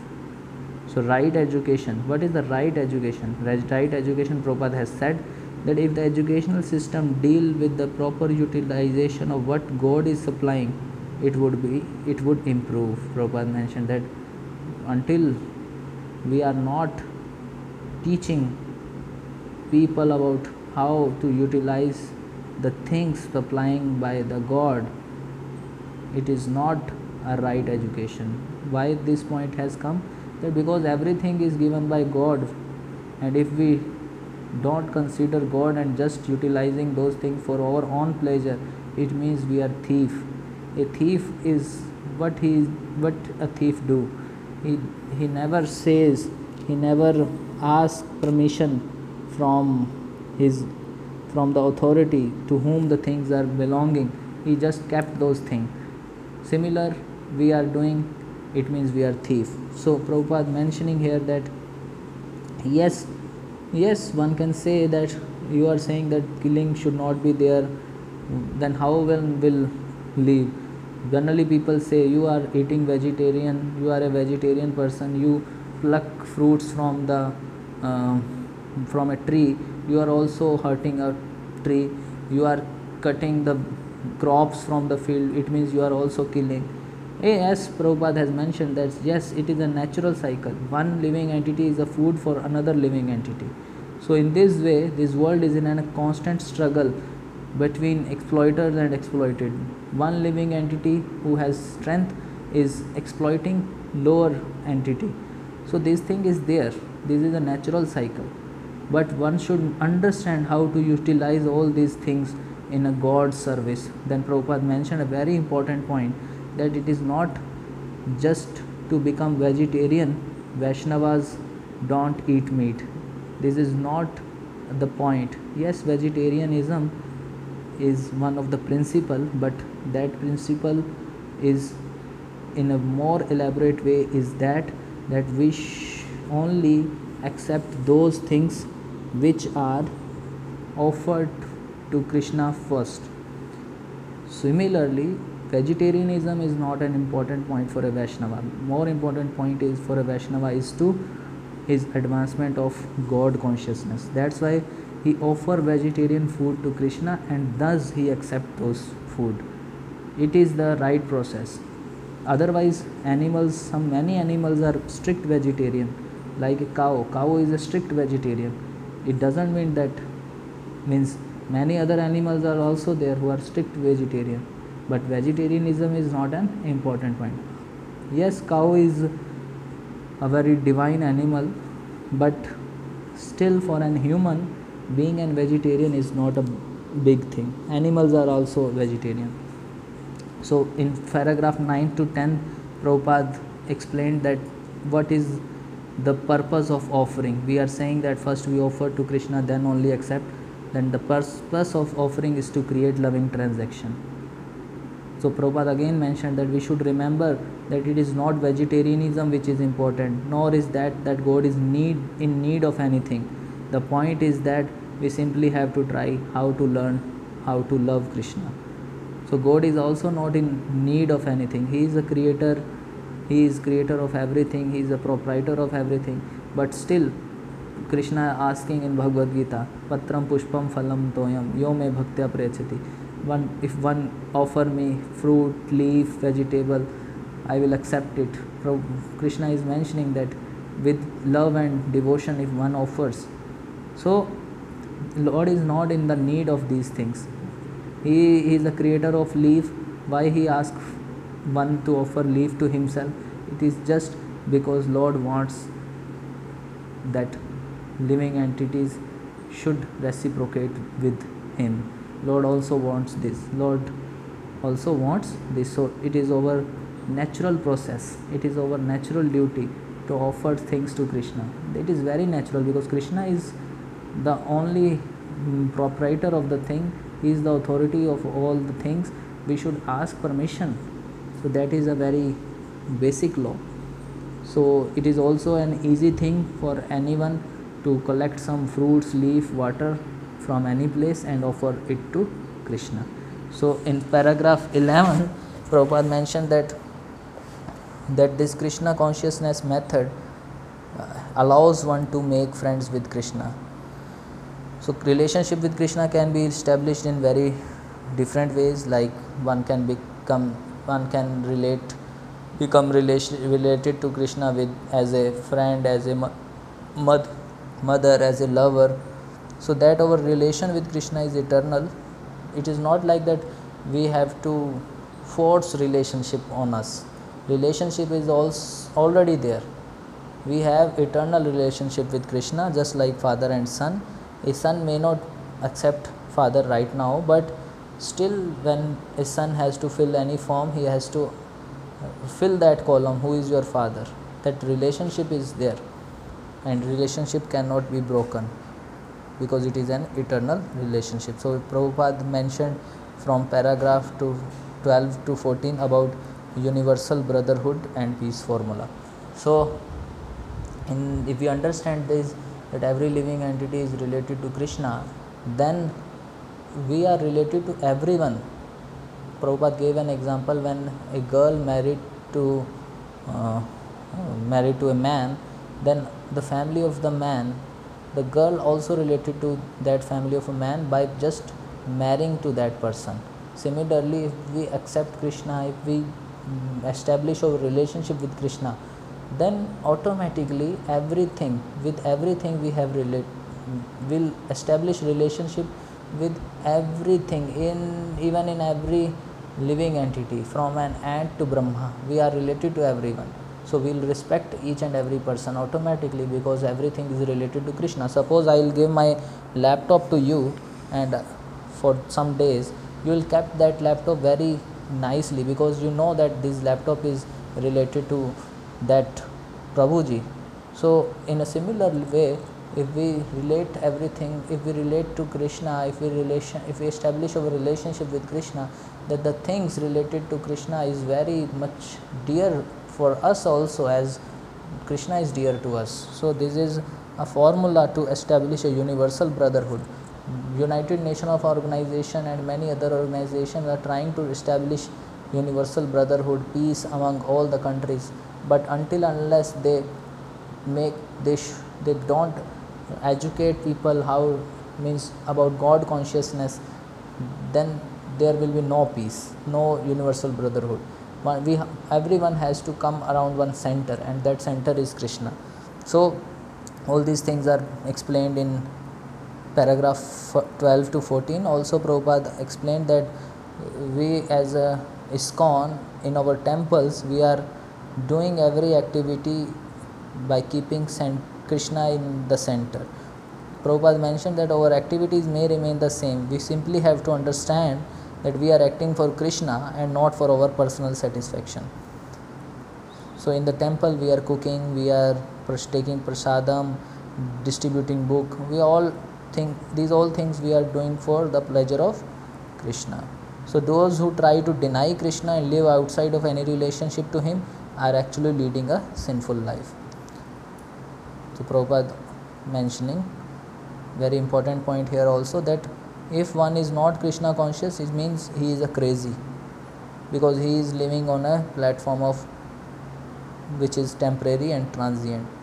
One has to come to the level of eternity by engaging oneself in the service of Krishna. So Prabhupada explained that how the service to Krishna is very natural to us. As a hand is a part of the body. So hand is a part of body. If hand independently says that I will not cooperate with the body, I will not take food and put it into the mouth and I stop functioning like that, it means he is uh, he is uh, destroying himself, because if he cooperate with the body, he put the food into the mouth, body energize, and automatically the hand also get energy. Similarly, if we are part and parcel of Krishna, we have, and Krishna as a whole body and we are his part, and our duty is to serve Krishna, to cooperate with Krishna. If we don't cooperate with Krishna, then as a separate part we have no proper energy, proper identity. What we are, suppose a machine is working, a small nut in the machine, what is the value of a small nut?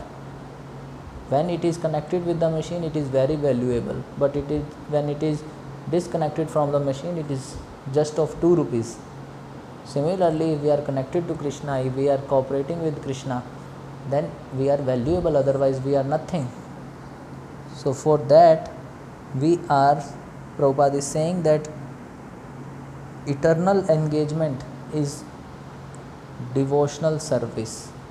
We have to perform devotional service, that is our eternal engagement and our natural engagement, just as a hand, just as a nut in the machine. So Prabhupada in 15 to 16 paragraph explained that in that otherwise if one deny Krishna, he will actually leading a life which is very sinful. So Prabhupada again taking that point, that one has to perform atonement, and Parikshit Maharaj asked this question to Shukdev Goswami about the deliverance of the fallen soul, and Prabhupada explained here that about that a Vaishnava is very merciful. Vaishnavas hurt. Prabhupada gave an example of Jesus Christ, Vasudev Dutt, and also mentioned that a Vaishnava or a devotee may suffer for all humanity, but the race or a particular devotee disciple should not take advantage of this facility and continue to commit sin. As this point came because in Christianity itself, the people, what they say that Lord already has, Jesus already has taken our sins, so we can do anyway, we can perform anything, we can do, and we can act any type of activity, whether it is sinful.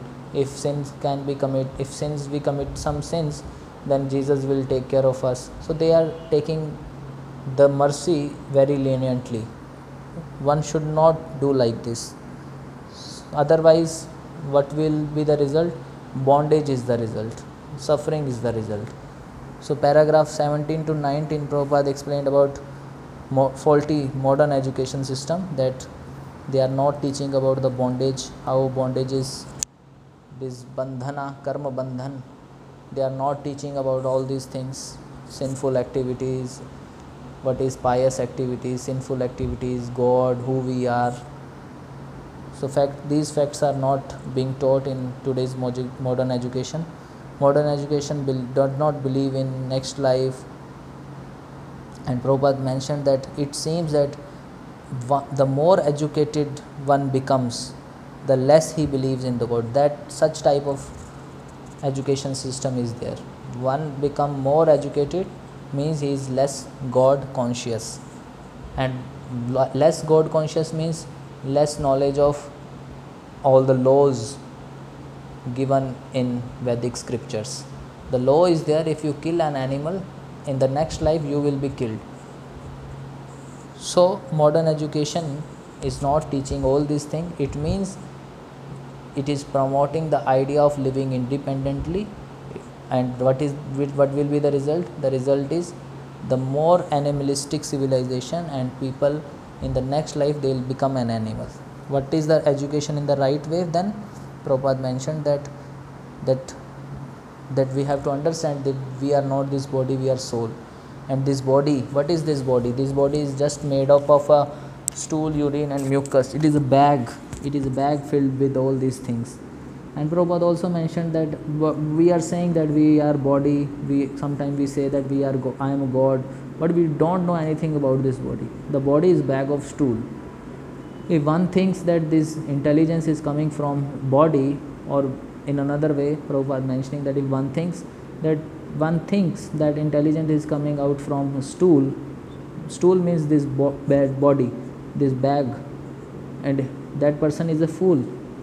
Scripture says that anyone who accepts this body as the self and accepts bodily relation as real is illusion. So one Prabhupada quoted from Srimad Bhagavatam. And we have to come to the level of spiritual realization, and this realization is that we are not this body, we are soul. And Brahma Bhuta Prasannatma, Prabhupada quoted from Bhagavad Gita 18.54, that if one come to that level, he is in ultimate happiness, Brahma Bhuta Prasannatma. And in that happiness there is no hankering and no lamentation. There is no hankering and no lamentation. Prabhupada mentioned that this bodily conception of life, that we are the body, it means we are under the material nature, and when we are under the material nature, we are conditioned, and we are responsible for our condition because we act accordingly means in which mode we act accordingly. So to come out from all type of reactions, sinful reactions, we have to perform atonement. So in paragraph 20 to 21, Parikshit Maharaj asked another intelligent question, that atonement is not enough. For a person who has some disease, if he cure himself by taking some medicine, but still there is a danger of getting that disease again. Otherwise, you can also take one example, that an elephant, when he took bath, after coming out from the river, he'll again throw dust over his body. It means after atonement, there is a chance that he'll commit that sin again. So what is the solution for that? Prabhupada also in these paragraph mentioned that habit is a second nature. It is very difficult to break. And how habit develops? As soon as we accept any mode of material nature, if we are under in these three modes of material nature, it means we are doing some activities, and which mode is prominent, that particular type of habit we attain.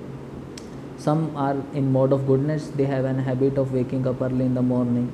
Some are in mode of ignorance, they have those type of habits like committing illicit activities, committing sins.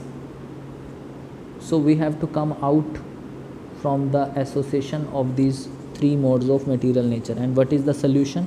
Solution is Krishna consciousness. So Prabhupada in last paragraph from 22 to 23 number paragraph, Prabhupada mentioned about the process of Krishna consciousness.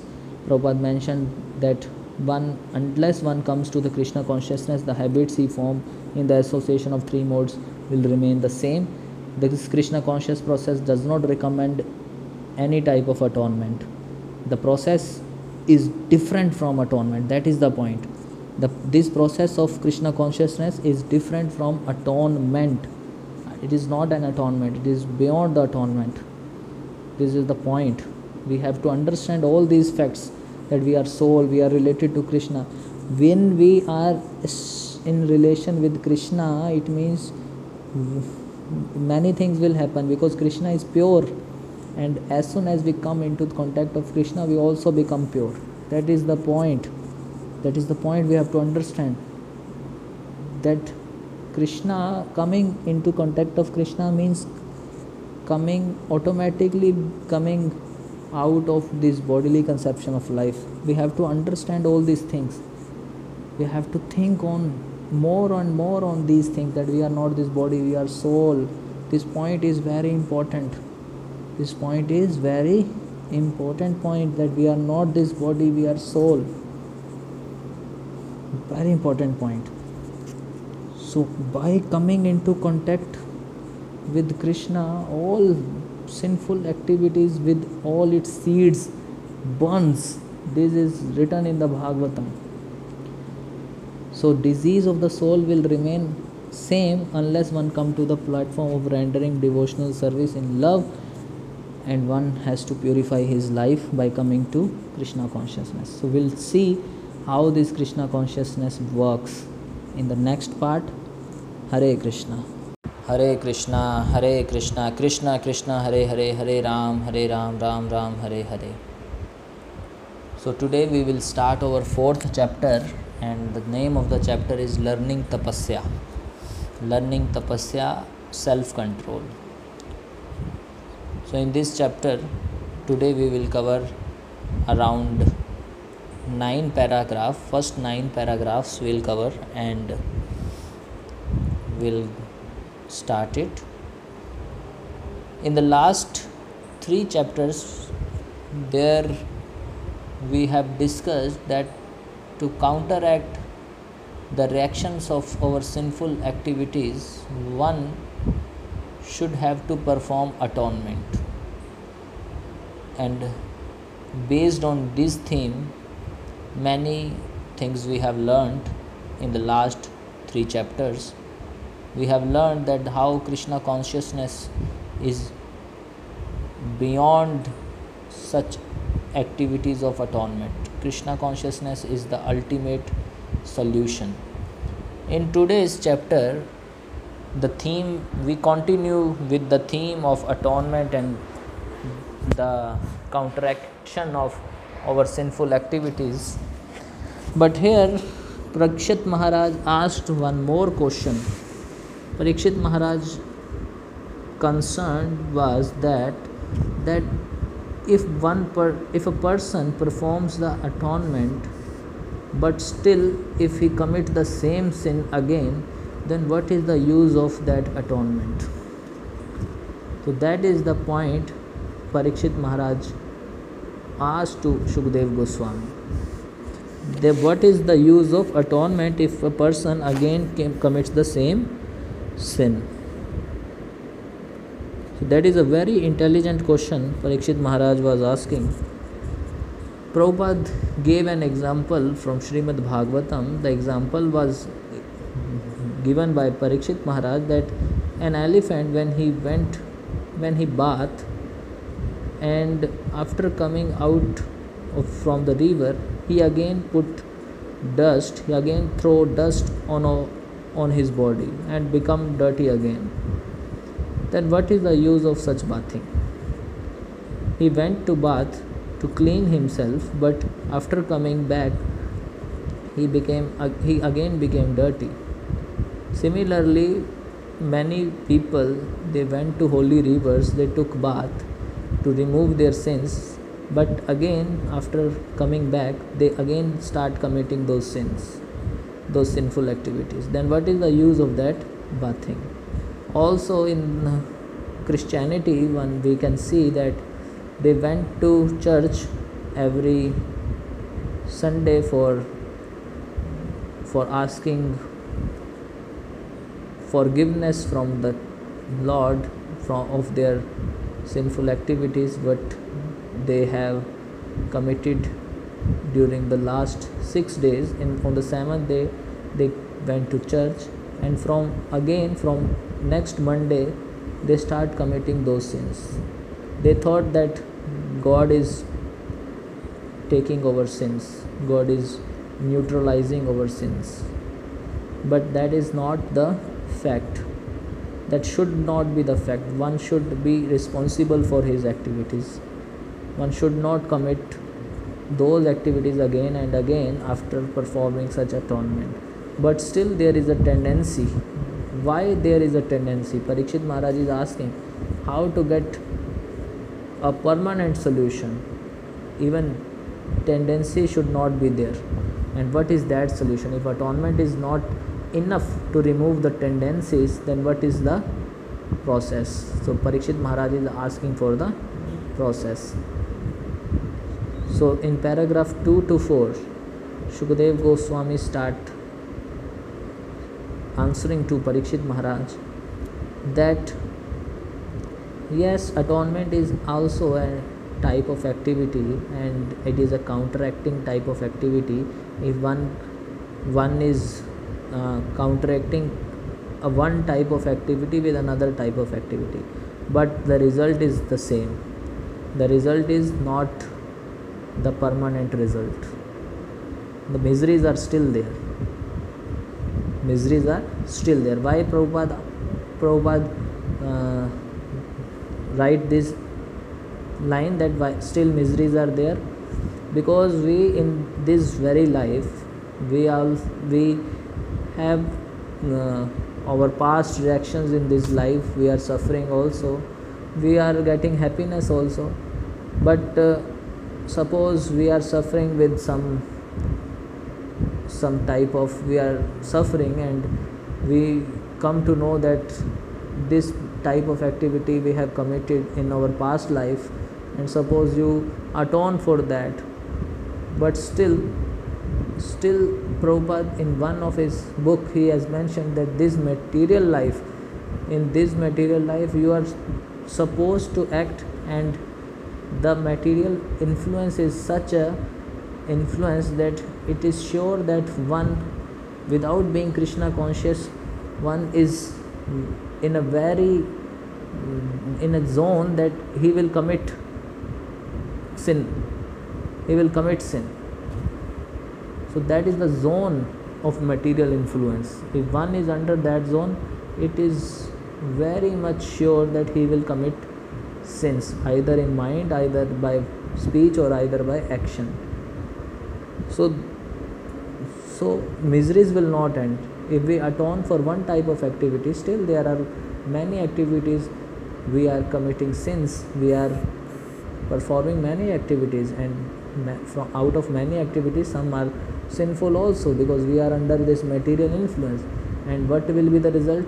Then again we will have to come to this material world after taking another form of life, and in that life we have to suffer for those sinful activities. So it means this permanent solution is not coming. We are performing one activity and we are counteracting with another activity, but still the result is the same. Prabhupada gave an example of United Nations, that how he wants to stop the war, his attempts are still failure. Wars are stopped for some time and again war happens. So Prabhupada gave here an example that one has to come to a knowledge, a platform of knowledge. So that is the point.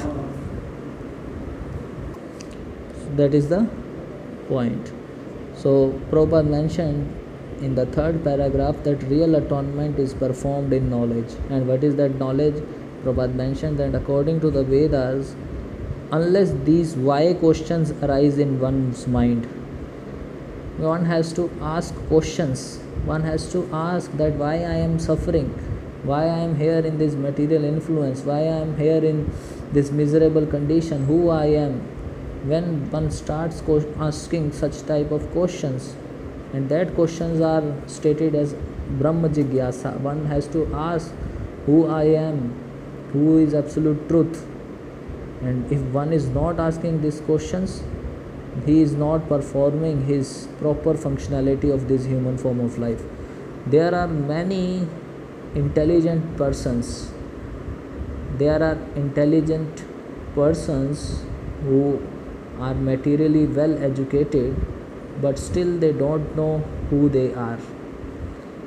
And what is the use of this type of knowledge? Prabhupada already explained in the last book that where is the department who will tell us that who we are, what is the difference between a dead body and a living body. So that is a very important point, that we have to come to the knowledge, we have to come to that intelligent. So there are three quotients. One is intelligent quotient, emotional quotient, and spiritual quotient.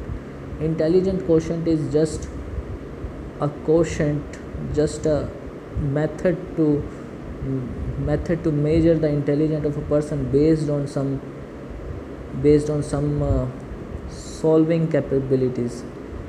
Suppose you are asked to solve some type of questions which have a standard pattern, and you are able to solve those patterns, they consider you as a intelligent person. But that intelligence is not useful to make you happy forever. because there are many intelligent boys and girls who are studying in very big colleges, big universities, but still we have seen that they commit suicide because they don't know who they are, what is the value of their life, but they are good in solving some questions, but that is not the method to measure the real intelligence. Real intelligence is what? So there is another emotional quotient. Emotional quotient is how you handle the situation. Suppose, for an example, Arjuna has high intelligent quotient because he know how to hit the target, and he has also emotional quotient because in the beginning of Kurukshetra war he don't want to fight because of some emotions for their family members. It means he has some emotions also, and but these emotions will also not help, because sometimes until we don't have spiritual quotient, we sometimes lose the emotions also. So spiritual quotient, what is spiritual quotient? Spiritual quotient is when you start asking why I am doing this. Like in the Bhagavad Gita, in the Kurukshetra war, when Krishna shows that Arjuna's spiritual quotient is weak, that's why his intelligent quotient and emotional quotient also goes weaken. So Krishna gave him spiritual quotient. He gave him the knowledge about himself, and after getting those spiritual quotient, Arjuna again start fighting with the proper fighting spirit as a Kshatriya. So spiritual quotient is why I am doing this. Suppose you are putting a ladder to the wall and you want to go upstairs, and but if you don't know why you are going upstairs, then what is the use of all this thing, putting ladder and climbing to the ladder? What is the use? You should know what is the goal. So that is spiritual quotient. And when one is spiritually highly intelligent, that person will perform real atonement, because for that one has to ask question. Then why I am in such a diseased condition of life?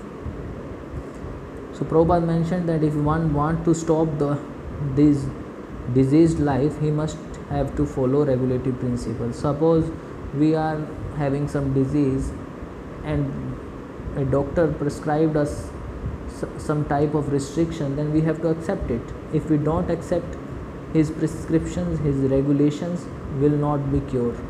So that is the point, that one has to come to that level that he should follow the Vedic instructions. Vedas already gave many instructions to the living entities about how to live. Yesterday we also discussed about Manu Samhita. There are many laws given, so one has to abide by those laws. One should not break those rules. So if we follow those rules, it means we are leading a regulative life, and that regulative life makes us cured from the diseased condition of life. So what is the diseased? Disease is we are taking birth again and again. We are writing in this material world, and to stop this we need the regulations given in the Vedic scriptures. Even not in Hindu scriptures, in all the scriptures such type of regulations are given. So one has to follow and come to that level of knowledge. So in paragraph 5 to 7, Prabhupada mentioned that how to elevate oneself to that platform of knowledge. So as we discussed, that material life is such a life that we are forced to commit sins, and after committing sins there are results. So this cycle of committing sin and getting result is going on and will go on in this material life. So what is the necessity? We have to come to the level of knowledge. And what is the necessity to come to that level of knowledge? One has to perform tapasya. So what is tapasya? Tapasya is voluntarily acceptance of a miserable condition.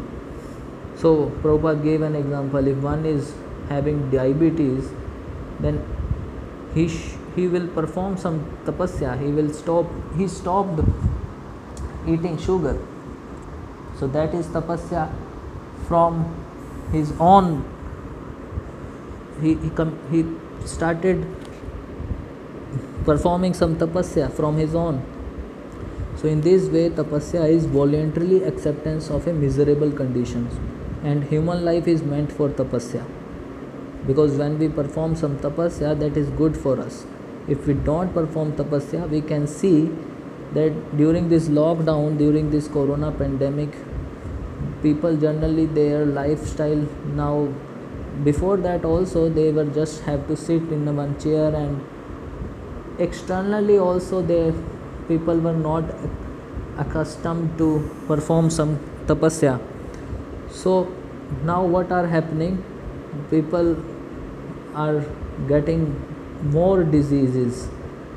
This is happening in India also, that people are not performing externally, they are not performing in a bodily platform, they are not performing any tapasya.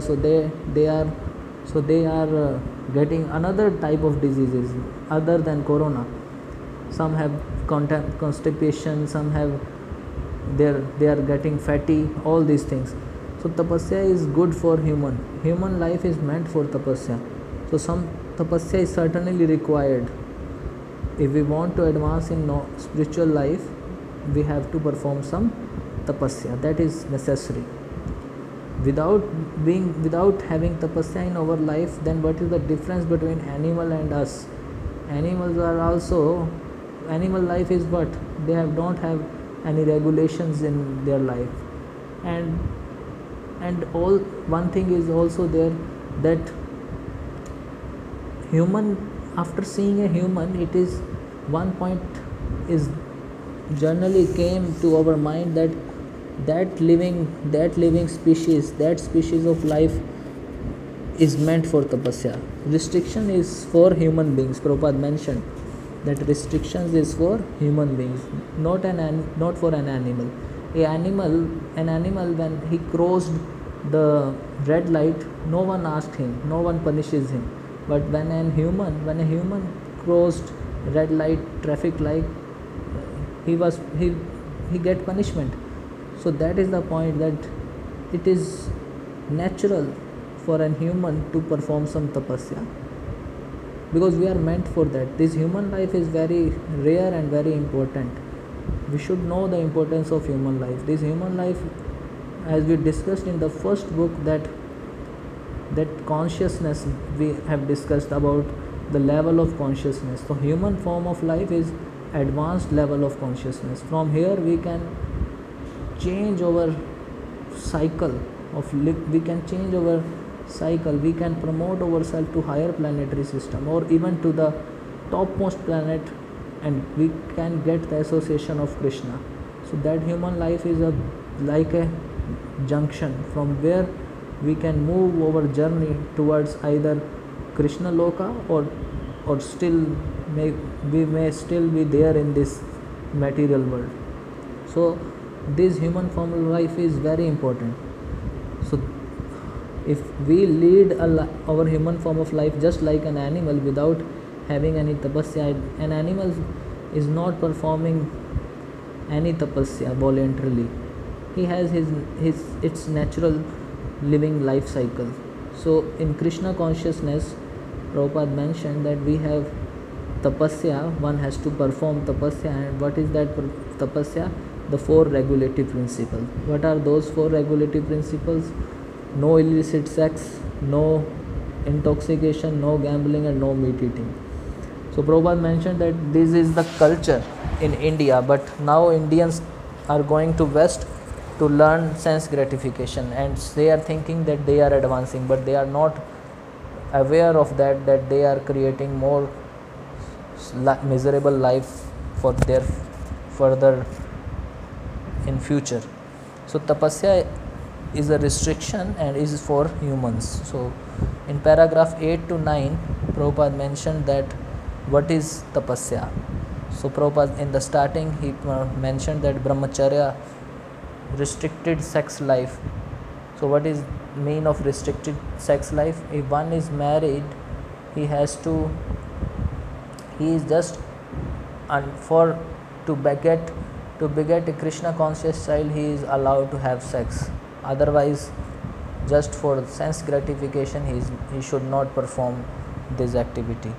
So Prabhupada mentioned about Vedic lifestyle. In the Vedic lifestyle, a child from his very age, from the very age of, means when he was 5 years old, he went to Gurukula, and there till 25 years of age he performed celibacy, and later if he want to marry, he can enter into Grahastha life. Because he has practiced very nicely, so his Grahastha life is also going very smoothly, and later he can take sannyas.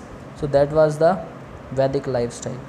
So Prabhupada also mentioned in the 9th paragraph that if one execute a regulated life of tapasya, he is a Brahman. So Brahman, we have to come to the level of Brahman.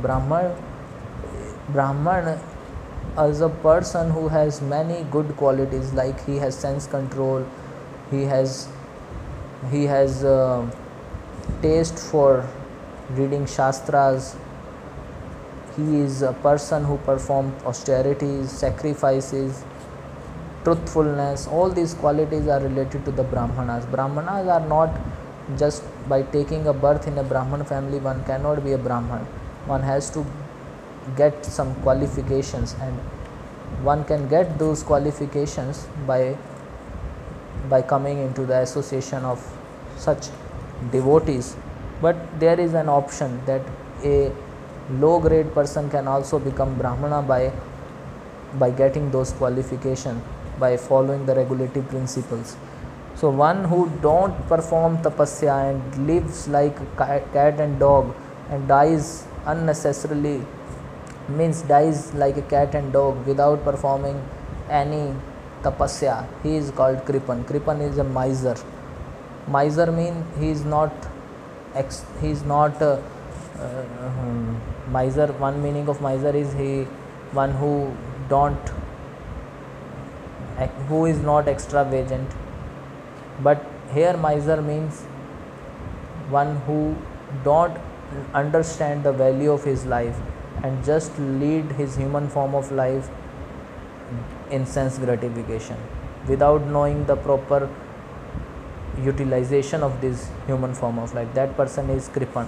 So Prabhupada here in the last lines of 9th paragraph mentioned about the importance of human life and importance of tapasya in this human form of life. Tomorrow we will discuss further, and if you have any type of question, you can text me. Hare Krishna.